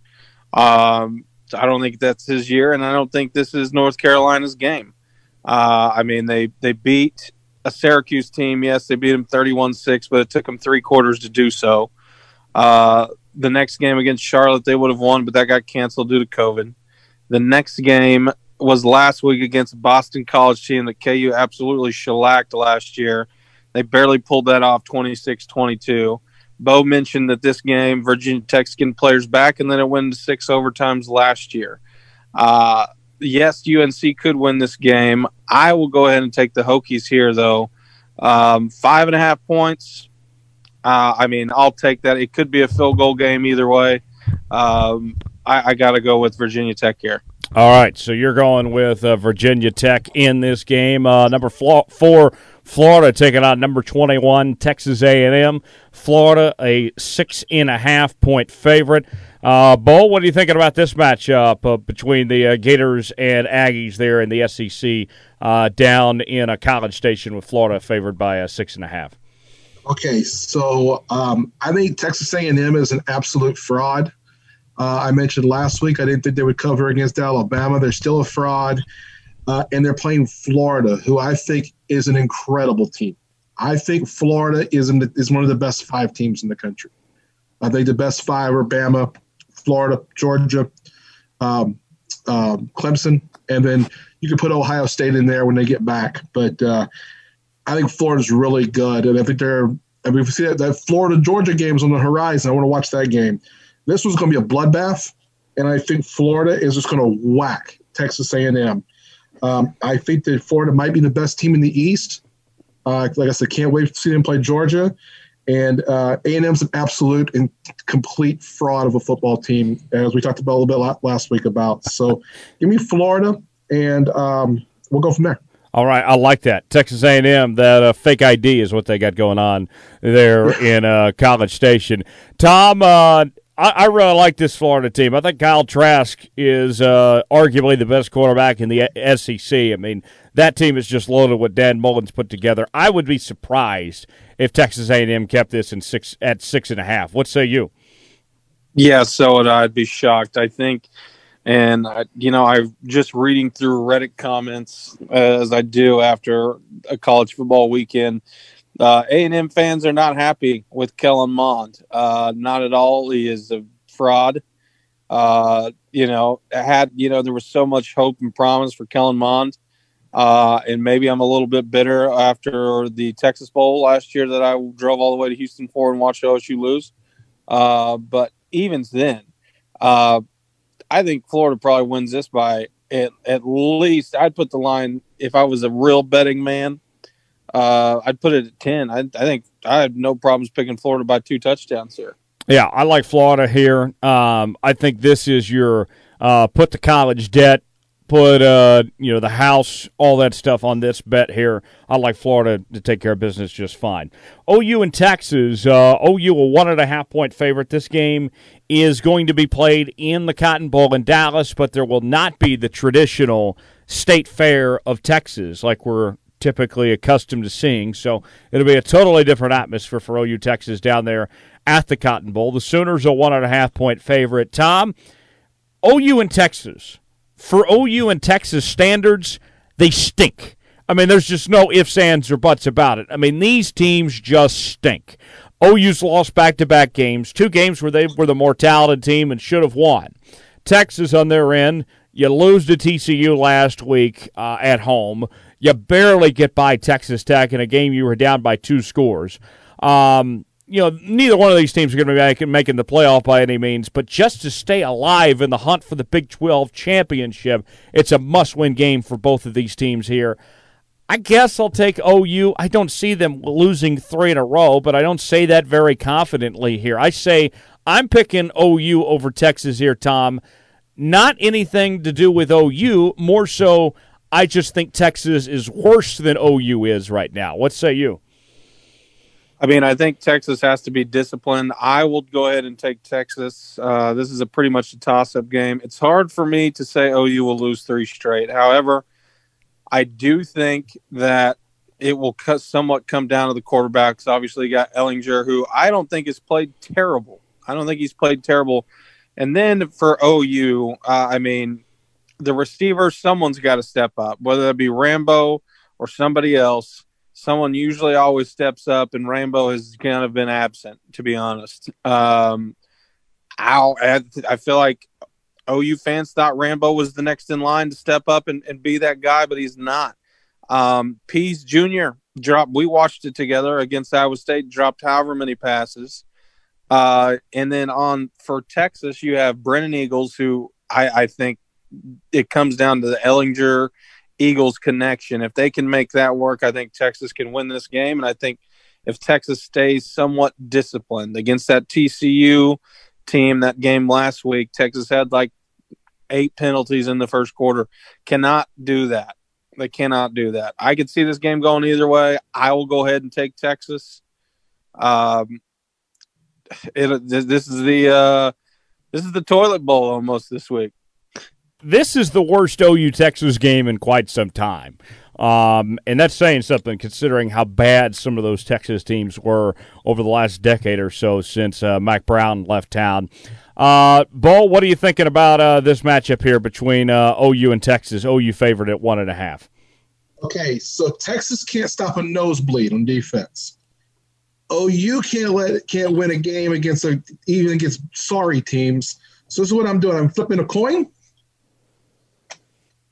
And I'm taking OU, literally on a coin flip. I think Sam Ellinger is actually a really good quarterback. I do like him, but Texas defense sucks. They can't tackle.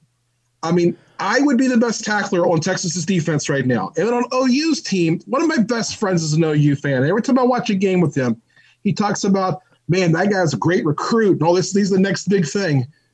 And yet none of them can catch a football, and none of them can play defense. So, you know what? That's just the representative of how shitty the Big 12 conference is in football.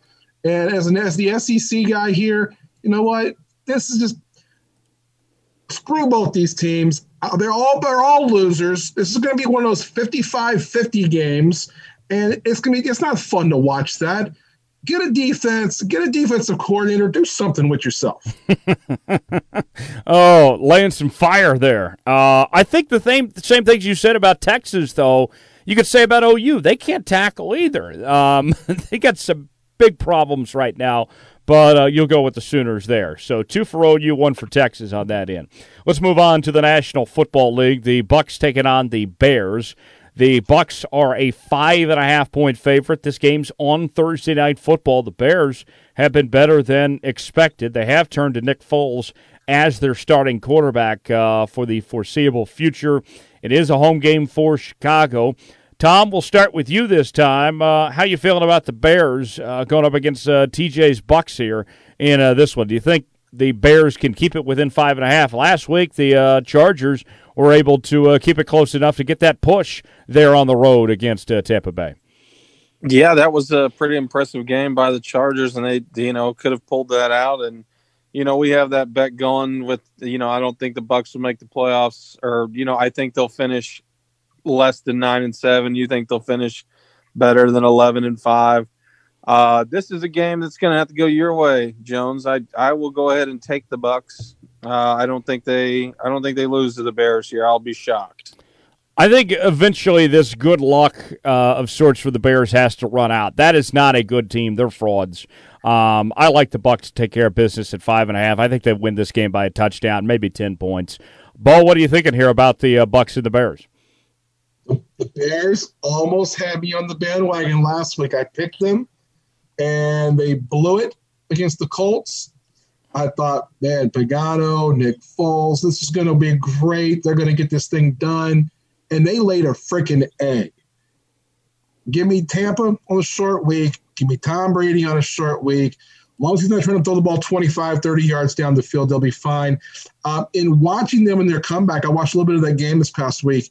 I like that he's kind of staying in what he can do, to Brady, that is. That's how they came back in that game. It wasn't big plays. It was chunks.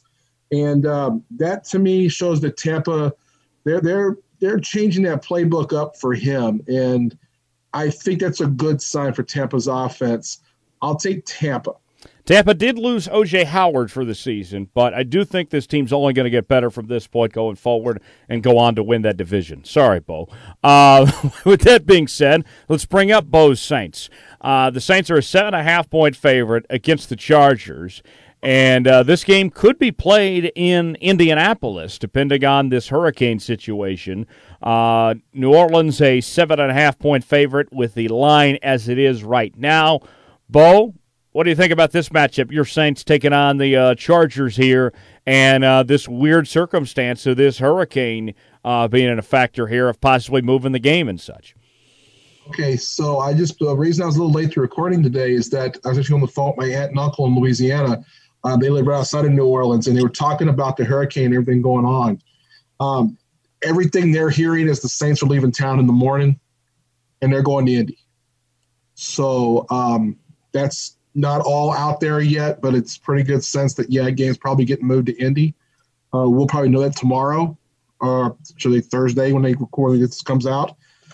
So what I suspect is that game's in Indy. Now, I'm of two minds about this. Drew Brees still can't throw the ball across my backyard. I watched every play of that game. They gave up 14 points in 3 minutes at the start of that game this past week, and then scored 35 in a row where Drew Brees looked like Drew Brees. And then they forgot who Drew Brees was with about 5 minutes to go in the third quarter, and they played a different kind of game for the last quarter. I'm worried as a Saints fan about the Chargers' pass rush. If they keep Drew Brees upright, they can cover 7.5. I'm not sure who the hell the Chargers are right now. I don't have a real good feel for them. I'm going to go as a total homer pick. total homer pick. The Saints -7.5. This hurts me to say it this way. My brain is telling me to take the Chargers and the points, but I can't go against my Hoodats. I'm going to take the Saints.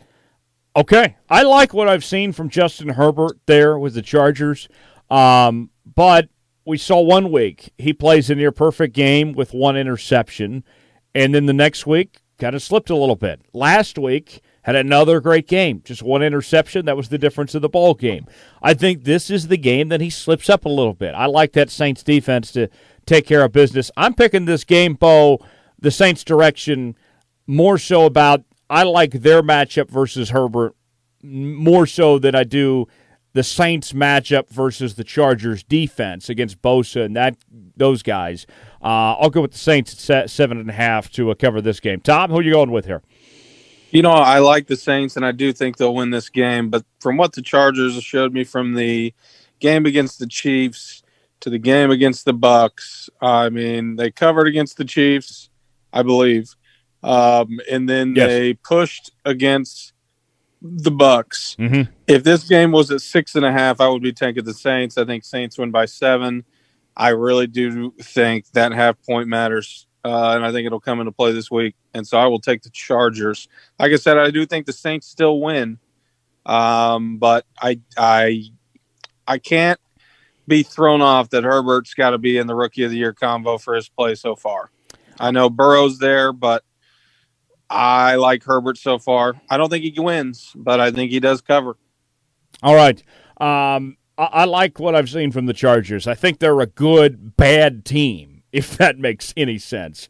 But I like the Saints ultimately to cover that spot there. Chiefs taking on the Raiders. The Chiefs are a 13-point favorite against Las Vegas here. Thomas and I were joking about this last week that we're still adapting to calling them the Las Vegas Raiders. This game at home for the Chiefs. The Chiefs last week had a nice cover there against the Patriots. No matter what line you took, if you got them at 11 or if you got them at 8 one way or the other, that pick six by Tyrann Mathieu saved your bacon at the end of the game last week with the Chiefs pulling off that cover against New England on Monday night. This is the second game in an 11-day stretch for the Kansas City Chiefs. The Raiders have looked decent to start the year, considering what the expectations were of this team. Ultimately, I can't pick against the Chiefs at home. That line at 13, I know that the Chiefs have they've had a couple games where I believe that they've had one game where they haven't covered. They've had 3 games where they've covered. They're 3-1 against the spread, 4-0 overall. Out of their last, I believe it's 13 games, the Chiefs have not covered twice. They have a pretty good record against the spread here. I know that number's still high. I'll still take it with the Chiefs at 13. Tom, who are you going with here between the Chiefs and the Raiders? Everything in my mind should say Raiders here, but I will take the Chiefs. Here's the thing. If Cam Newton plays that game on Monday night, the Patriots win that game. I know you got, in Kansas City, I know how you guys feel about your savior Mahomes. But that Kansas City defense, they did make plays when it mattered. The Frank Clark sack to stop the field goal right before halftime. Edelman pretty much gifted Tyrann Mathieu a pick six. There were a few other plays that defined that win for Kansas City. And I thought that they didn't play up to par. I will go ahead and pick the Chiefs, but I expect a big day from Josh Jacobs, James White, and Burkhead. The Patriots are pretty much forced to run the ball most of the time because Hoyer was not very good, and then Stidham was not any better. So I think Josh Jacobs can have a big day. Like I said, everything's telling me not to pick the Chiefs here, but I will pick the Chiefs. They think they win, but this is tough for me. All right. The Chiefs, by the way, have the number 2 ranked scoring defense in the National Football League heading into this week. So much for just a couple of years ago when we were talking about how awful the Chiefs' defense was. Bo, what are you thinking here? Chiefs, 13-point favorite against Vegas. A couple of things. So I totally agree with Thomas on Cam Newton plays that game, the Patriots win. And I thought the same thing watching the game. I also think that the Patriots did give to the Chiefs at least 2 field goals were just one, the bad play Poyer made in the second quarter. That's the fumble where he turned the ball over. They were clearly in field goal range. It's a sack. I'm sorry, a sack that he took. They took him out of field goal range. And then right at the half, you never see Bill Belichick make stupid decisions, and he did by using a timeout after second down instead of waiting until third down to do it. That cost him 6 points. A lot of that you can put back on your quarterback, inexperienced quarterback, but you've got to play better if you're going to play a team with the Chiefs. You got to be able that they stopped. The Patriots showed you can stop the Chiefs defense or offense. You can slow them down. Having said that, the Raiders aren't going to slow down that offense. The Chiefs are going to just outscore the Raiders. The Raiders really aren't in a position where they can score more than 21, 24 points. They've scored exactly 20 in 3 games so far. I'm going to take the Chiefs. I'm going to lay them points. Everything tells me the Raiders are the pick, but I don't think the Raiders can score enough points. I expect a huge game. And the guy I think we're going to see a huge game from, Tyreek Hill has not had a huge game yet. And I'm not sure there's a better athlete in the NFL than him. I'm going to take the Chiefs. I think this is going to be a blowout. Okay. Derek Carr struggles at Arrowhead traditionally here. So, maybe I can add, I think Derek Carr is extremely terrible. I think the Raiders are looking for a way to get rid of him. They would have done anything. They would have given Derek Carr and the next 5 ones to trade for Joe Burrow. He's awful, and it's saying something. He's the worst of the 2 Carr kids, and that's saying a lot. Oh, man. You say that, Bo, and Karma's going to send Derek Carr to New Orleans. So be put careful. That evil on me, Ricky Bobby. Don't you put that evil on me. Moving on. The Colts taking on the Browns. The Colts are a 2.5-point favorite. The Colts have bounced back nicely since that Week 1 loss to the Jags and have played some really good football here as of late. The Browns have bounced back nicely since their Week 1 loss to Baltimore and had an outstanding showing offensively against the Cowboys last week in Dallas. Indy's a 2.5-point favorite. Bo, we'll start with you this time. What are you thinking here about the Colts and the Browns? Okay, so are the Browns really back, or are the Cowboys that bad? Ooh, I don't know which one it is. I think it's a little bit of both. Yeah. I'm taking the Browns plus 2.5. I still think that the Colts, I'm going to keep saying this every week, that the Colts better be ahead because you can't count on Phillip Rivers to get you back in the game late. So you better be ahead. I like what I've seen from Baker Mayfield since what they've done is they've reinvented the wheel in Cleveland this year, where now they're a run-first team to open up the passing game. And with the running backs that they have with Chubb, I don't know if Chubb's going to be able to give it a go this week. He got hurt late, but Kareem Hunt is still fantastic. That's what they need to do. They need to be a run-first team. They have the best backfield in the league. Run things up, take a little bit of pressure off Baker Mayfield, and that's the recipe for success. I like what that Browns offense can do when they are run first, and that appears to be the direction that they're going. Indianapolis, nice run the last few weeks, but I'm not buying anything Phillip Rivers is selling. Phillip Rivers will do Phillip Rivers things and only disappoint one way or the other. I will go with the Browns. In fact, I even say I'm picking the Browns as a 2.5-point underdog. The Colts could still win this game, I think, by 1 or 2. But I like the Browns here to cover at 2.5. Tom, who are you going with in this one with the Browns as a 2.5-point underdog? I like what the Colts have done, and I was shocked what the Browns did against Dallas. I wish both those teams could have lost that game because I obviously am not a Baker fan. If he plays for any other college, I'm probably a Baker fan. But I'm not. I'm absolutely not. And the Browns, to me, are a lot like, and they've mentioned they've used this term for this team in college, and I thought this is what I think happens. I think the Browns, Texas Tech. I think, like, when they say Texas Tech, I think the Browns brown this game. And I will go ahead and take the Colts. I do like what the Browns have going. I don't think that they can keep it up. I don't think I think this is the Browns game. That's where I'm going with that. Might be wrong, but I'm the leader for the reason. So I like the confidence. The Colts. Ooh. Okay, so there you have it. Tom going with the Colts. There's a spec cord there. Yes. Bo and I going with the Browns. Hey, Jones, real quick. Yes. Jones, did you just steal my Matt Ryan line for Phillip Rivers? I think that you could use the same idea with Phillip Rivers.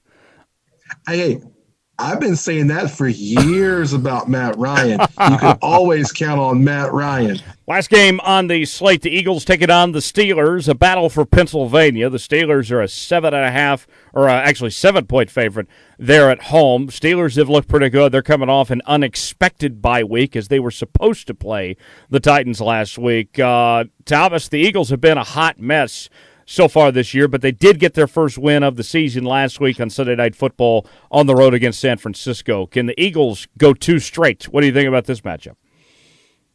No, absolutely not. The Steelers, I think the Steelers should be happy that even though an unexpected bye week, they do have the Eagles this week. You know, they were probably not expecting to take that week off, and they got it. And I was glad the Eagles beat the 49ers. I was ecstatic.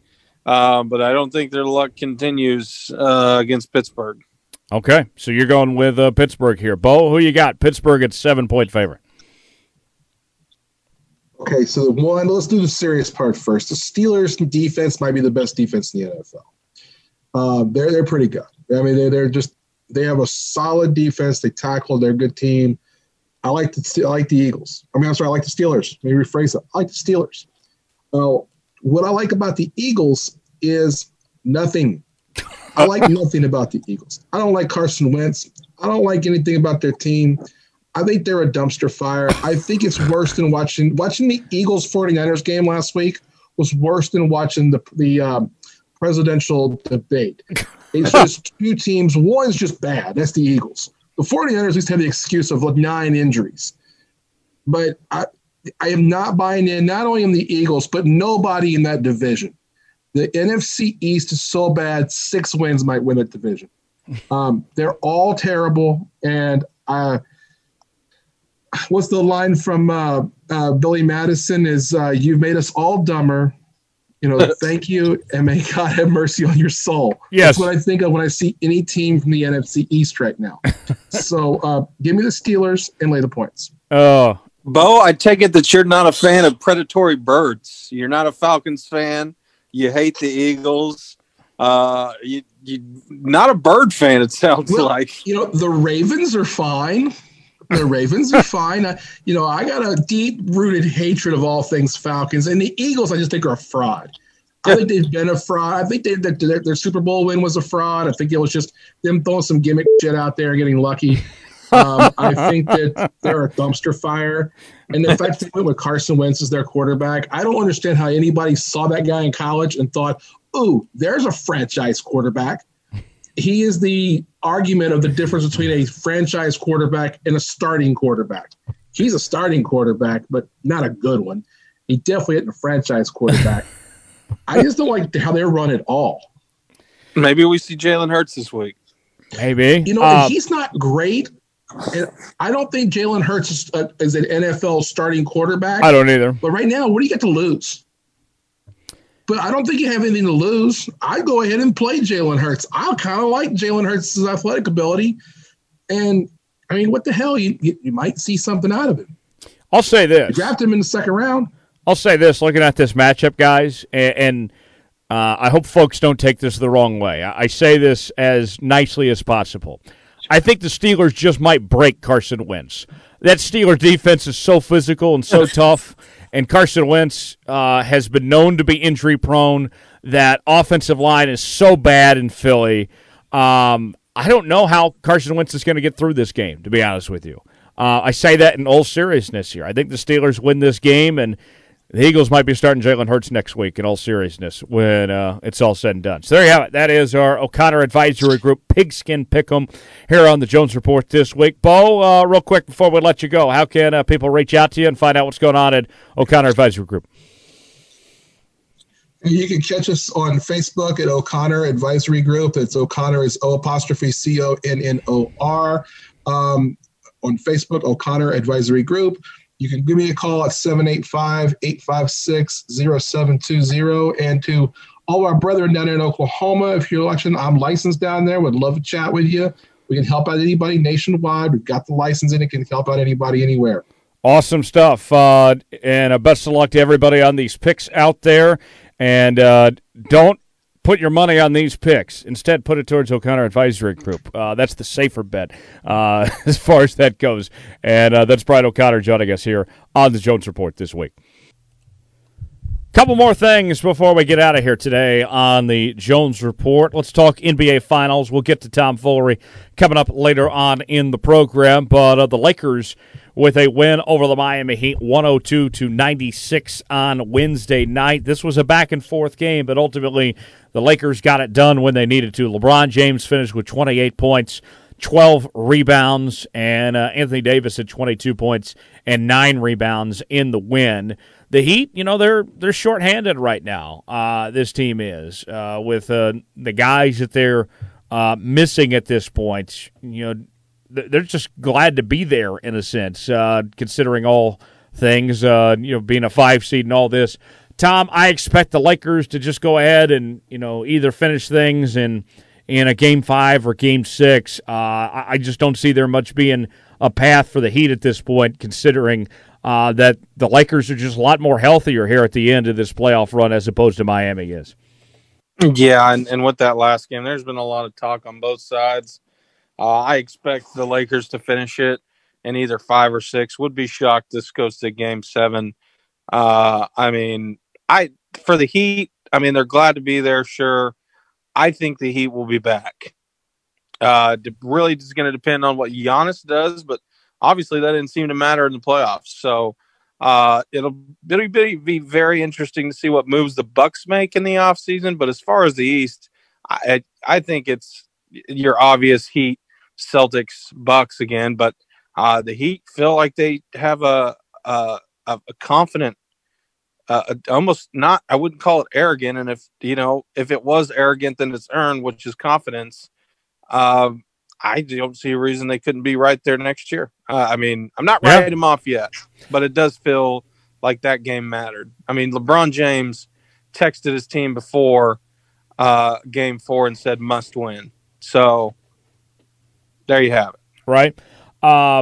He got their attention. And one of the things I said was that Anthony Davis really needed to come alive, that he needed to be the best player on this Lakers team. But you know what? LeBron, he looked like the LeBron of old. We've seen LeBron James just, turn it on here, in this playoff run. And it hasn't mattered that Anthony Davis has been up and down. He's played well.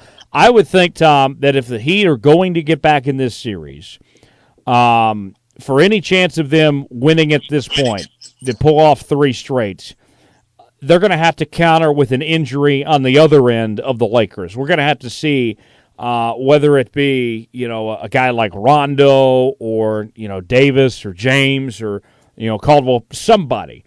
There's going to have to be a significant injury of some sorts for the Heat to get back in this series. If it's mano-a-mano, I just don't see the Heat being able to win 3 straight, considering that talent gap. Eventually, I know that Spoelstra has done a heck of a job with this team, but eventually talent is just too much to overcome good coaching.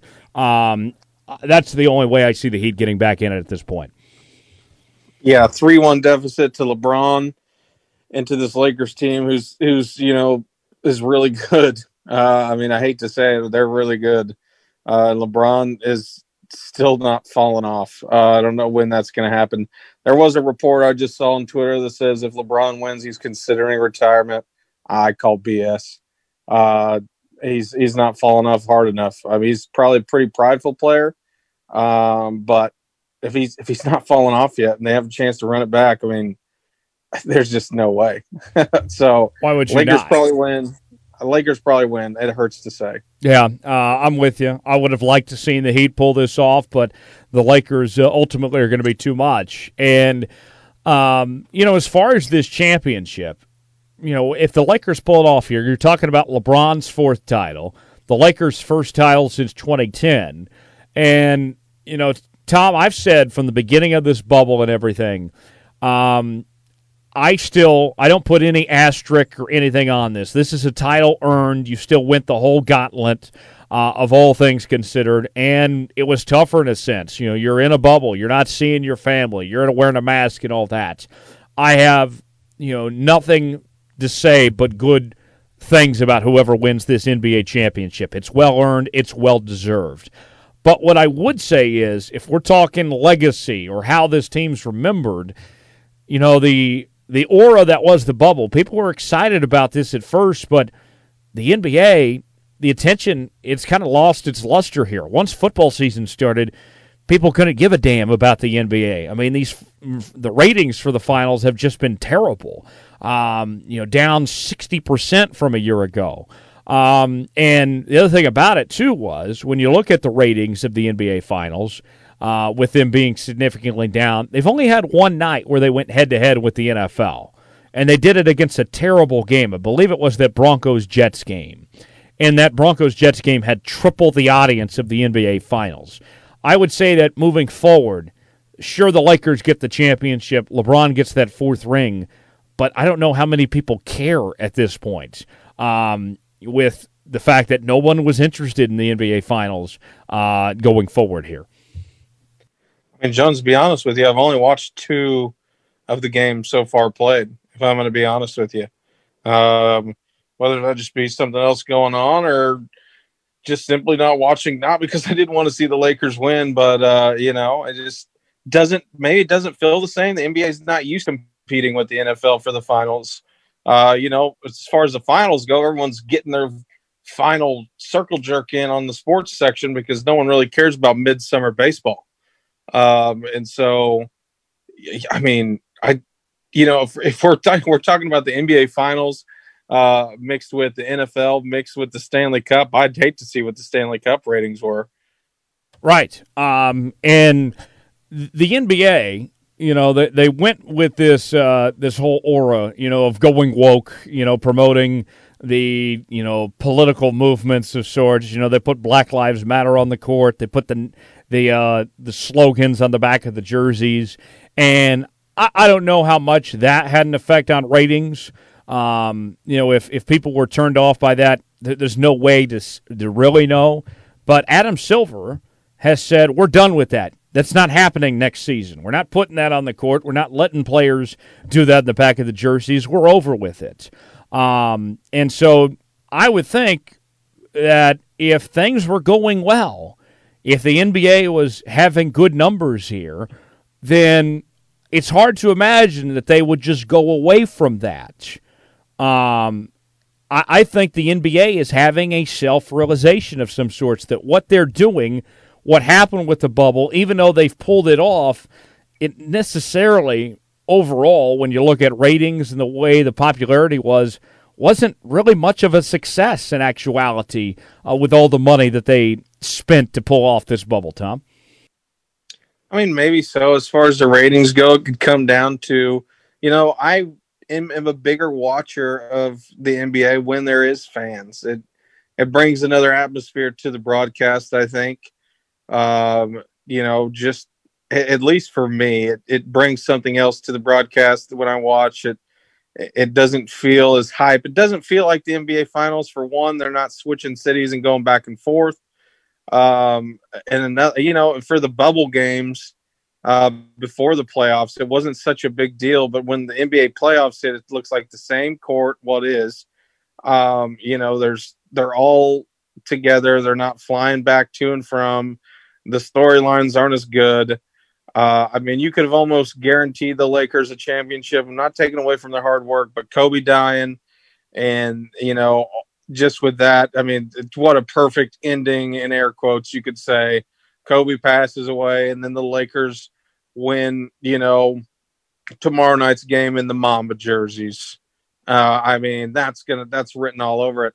NBA is always big on storylines the same way, and I'm not calling it fake, but the NBA relies so much on storylines. This is my opinion, they rely on storylines the same way the WWE relies on storylines. I really do believe it. And it's not taken from the talent off the court. It's really not. It's not taken away from the sheer athletic talent that's being displayed on TV, on the court. But NBA plays up storylines more so than anybody else does in pro sports. I think you're absolutely right. And, LeBron, he's had a great career, and this will certainly be a big achievement for him to get this fourth title. But I think that one thing that you can look at with this NBA Finals and a part of, if we want to talk legacy and all that, is with the ratings being down and the direction the NBA has gone, LeBron has turned the NBA into a niche league. This has been a trend where ratings have not been good for the NBA for quite some time. And now we're seeing historically low levels here. It's become a niche audience, much to the same degree as the NHL has or even MLB has. And one of the things I think that was so great about Michael Jordan and Magic Johnson and those guys, they were a national brand. They brought a national audience. They were must-see TV every night. We can't say the same for LeBron James. And I think that you have to add that into the story of LeBron James's career is that, you know what? LeBron actually hurt the popularity of the league, that he turned it into a niche audience. I don't think we can forget that when we mention LeBron James and his legacy going forward. Before we get out of here today, Tom, time for our Tom Foolery story of the week this week. Where are we going to go to this time? Jones, we're staying put. We are staying put. This article comes actually from the Oklahoman, from Nolan Clay. This is Wednesday. OKC jailers face cruelty charge. Playing Baby Shark on loop is inhumane, prosecutors say. Before I get to this article, 110% freaking agree. I've been exposed to Baby Shark many times. Not only mom runs daycare, but other facets of my life. That song is awful. Which we will not mention. But Oklahoma City. That's a really good inside joke, by the way. Yeah, I mean, you know it. Other people know why. I've heard that song so many times. We won't discuss that. That's in the past. Oklahoma City, 2 former detention officers and their supervisors were charged Monday after an investigation found inmates at the Oklahoma County Jail were forced to listen to the popular children's song Baby Shark on loop at loud volumes for extended periods of time. Jones, this is the shit they do at for like special ops in the military. Actually, I have a friend going to this school, SAR school. One I can't think, to be honest. It's pretty much where you have to essentially be a prisoner of war and escape somehow. It's like survive, resist, escape, something like that. Pardon me for forgetting what it's called, but it's essentially a torture school where you go and they do a bunch of things that could happen to you if you were potentially a prisoner of war, just to kind of prepare you for what might happen if you were to be captured. This is up there. Baby Shark is the stupidest fucking song on the earth. And if I had kids, I would prohibit it immediately, because I cannot stand it. And if you haven't heard, I guarantee you whoever listens to this has heard that song at least once. And Jones, it's not even new. This song is like early 2000s or even before. I didn't know that until I had to do some research on how bad it was. No Baby Shark and no Paw Patrol. No, absolutely not. And there's a lot of other songs and shows that can die. Paw Patrol, Peppa Pig, both terrible. There's another one, Jones. It's one of them dresses up. It's like a red character, a green character, and a blue character. I can't remember what it's called. Put on a VHS tape of like Double Dare 2000 or Slime Time Live or something instead. Right, you have way much better TV. And article continues, at least 4 inmates were subjected to the inhumane discipline in an attorney visitation room of the jail last November and December, according to the charge. The inmates were forced to stand the entire time, handcuffed behind them, secured to a wall, the investigation found. Charged were Gregory Cornell Butler Jr., 21 of Edmond, Christian Charles Miles, 21 of Oklahoma City, and Christian Raymond Hendershot, 50 of Wellston. Jones, the two 21-year-olds knew what they were doing. They know how bad this song is. And I guarantee the 50-year-old probably has maybe kids who have kids that know how bad the song was or is. The DA, David Prater, charged them with misdemeanor counts of cruelty to a prisoner and conspiracy. Jones, like I said, this is some stuff that actually, happens. This is a torture tactic that they play an annoying song.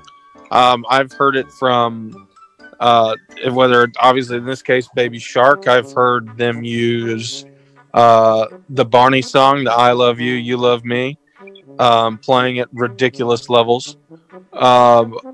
This is not a first. I mean, this is a actual tactic to make people go crazy. And I'm sure there are parents out there that agree that these charges are correct. That you cannot do that to somebody, because Baby Shark is one of those songs that is honestly, to me, one of the worst songs of all time. It's terrible. It is terrible. And like I said, if I had kids, it would be banned in my house. Pick a different song. Right. Not Baby Shark. This is a situation, Tom, where the punishment certainly fits the crime here. You got to go after these people for doing the Baby Shark thing. Here's the other thing. This is maybe where I'm overthinking. Actually, I won't even say I'm overthinking, because I'm confident in saying this. Why did anyone think it was a good idea to promote baby sharks? Sharks are deadly animals, deadly creatures. Why are we trying to indoctrinate our kids about sharks and then baby sharks? I mean, baby sharks will kill you too. I mean, it's not like that just because they're smaller that they're friendly, going to be nice to each other here. Like, what's the end game in all this? That you're going to take a kid to the ocean and they want to play with a baby shark and only get eaten alive here? I mean, like what? Come on. Right, get this, Jones. I just did a quick scan of Baby Shark. Here is a minute 45 version of Baby Shark. And it's an ad for Baby Shark Official. 124 more views. This is the first one. Okay, the second one is the Baby Shark dance, singing dance. 6.7 billion views. That's the second one. The third one, 1.7 million views. The Baby Shark featuring Finny the Shark plus more kids, 337 million views. The 1 hour loop of Baby Shark, which I would imagine this is what they played, 26 million views. Jones, there's a live one. The Go Baby Shark Drive a Police Car. What? 1,200 people watching it currently. Baby Shark Kids Songs and Nursery Rhymes, 1.7 billion views. Wheels on the Bus, Baby Shark, live, 2,500 people watching. I go on and on. 1.5 billion views, 152 million views, 607 million views. Wheels on the Bus, Baby Shark version, 2 billion views.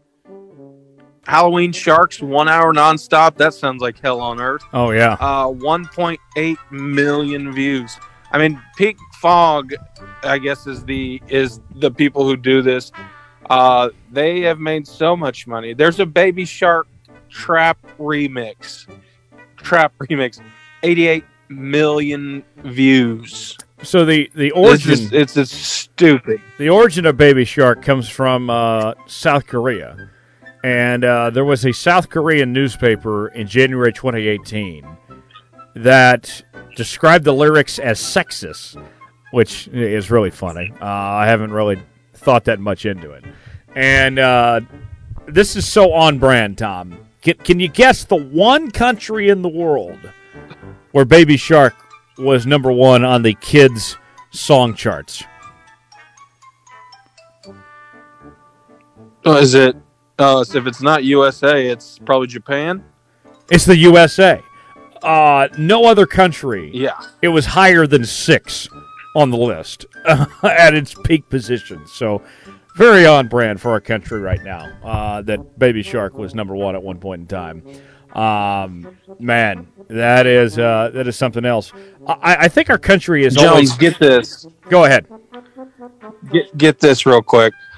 This as of January 4th, 2020, article just quick on Google. I don't know if it's correct, but I'm sure it's probably close. Korean family behind Baby Shark has made $125 million from the catchy Ooh, tune. that's nice. Our country has I think this. we ought to make our own. Our country has this interesting fascination with sharks. Jaws was one of the most popular movies of all time. Remember Katy Perry had that shark at halftime of her Super Bowl performance? And then Ole Miss, once they thought that the Rebel was racist, they decided to go to a shark mascot, which didn't make sense.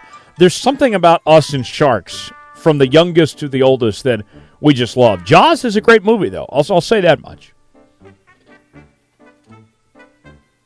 Yeah, Jaws is a great movie. It attributed to the shark trauma that we know and love in America and just all over the world. I will say, I think a lot of sharks get a bad rap. They're not all bad.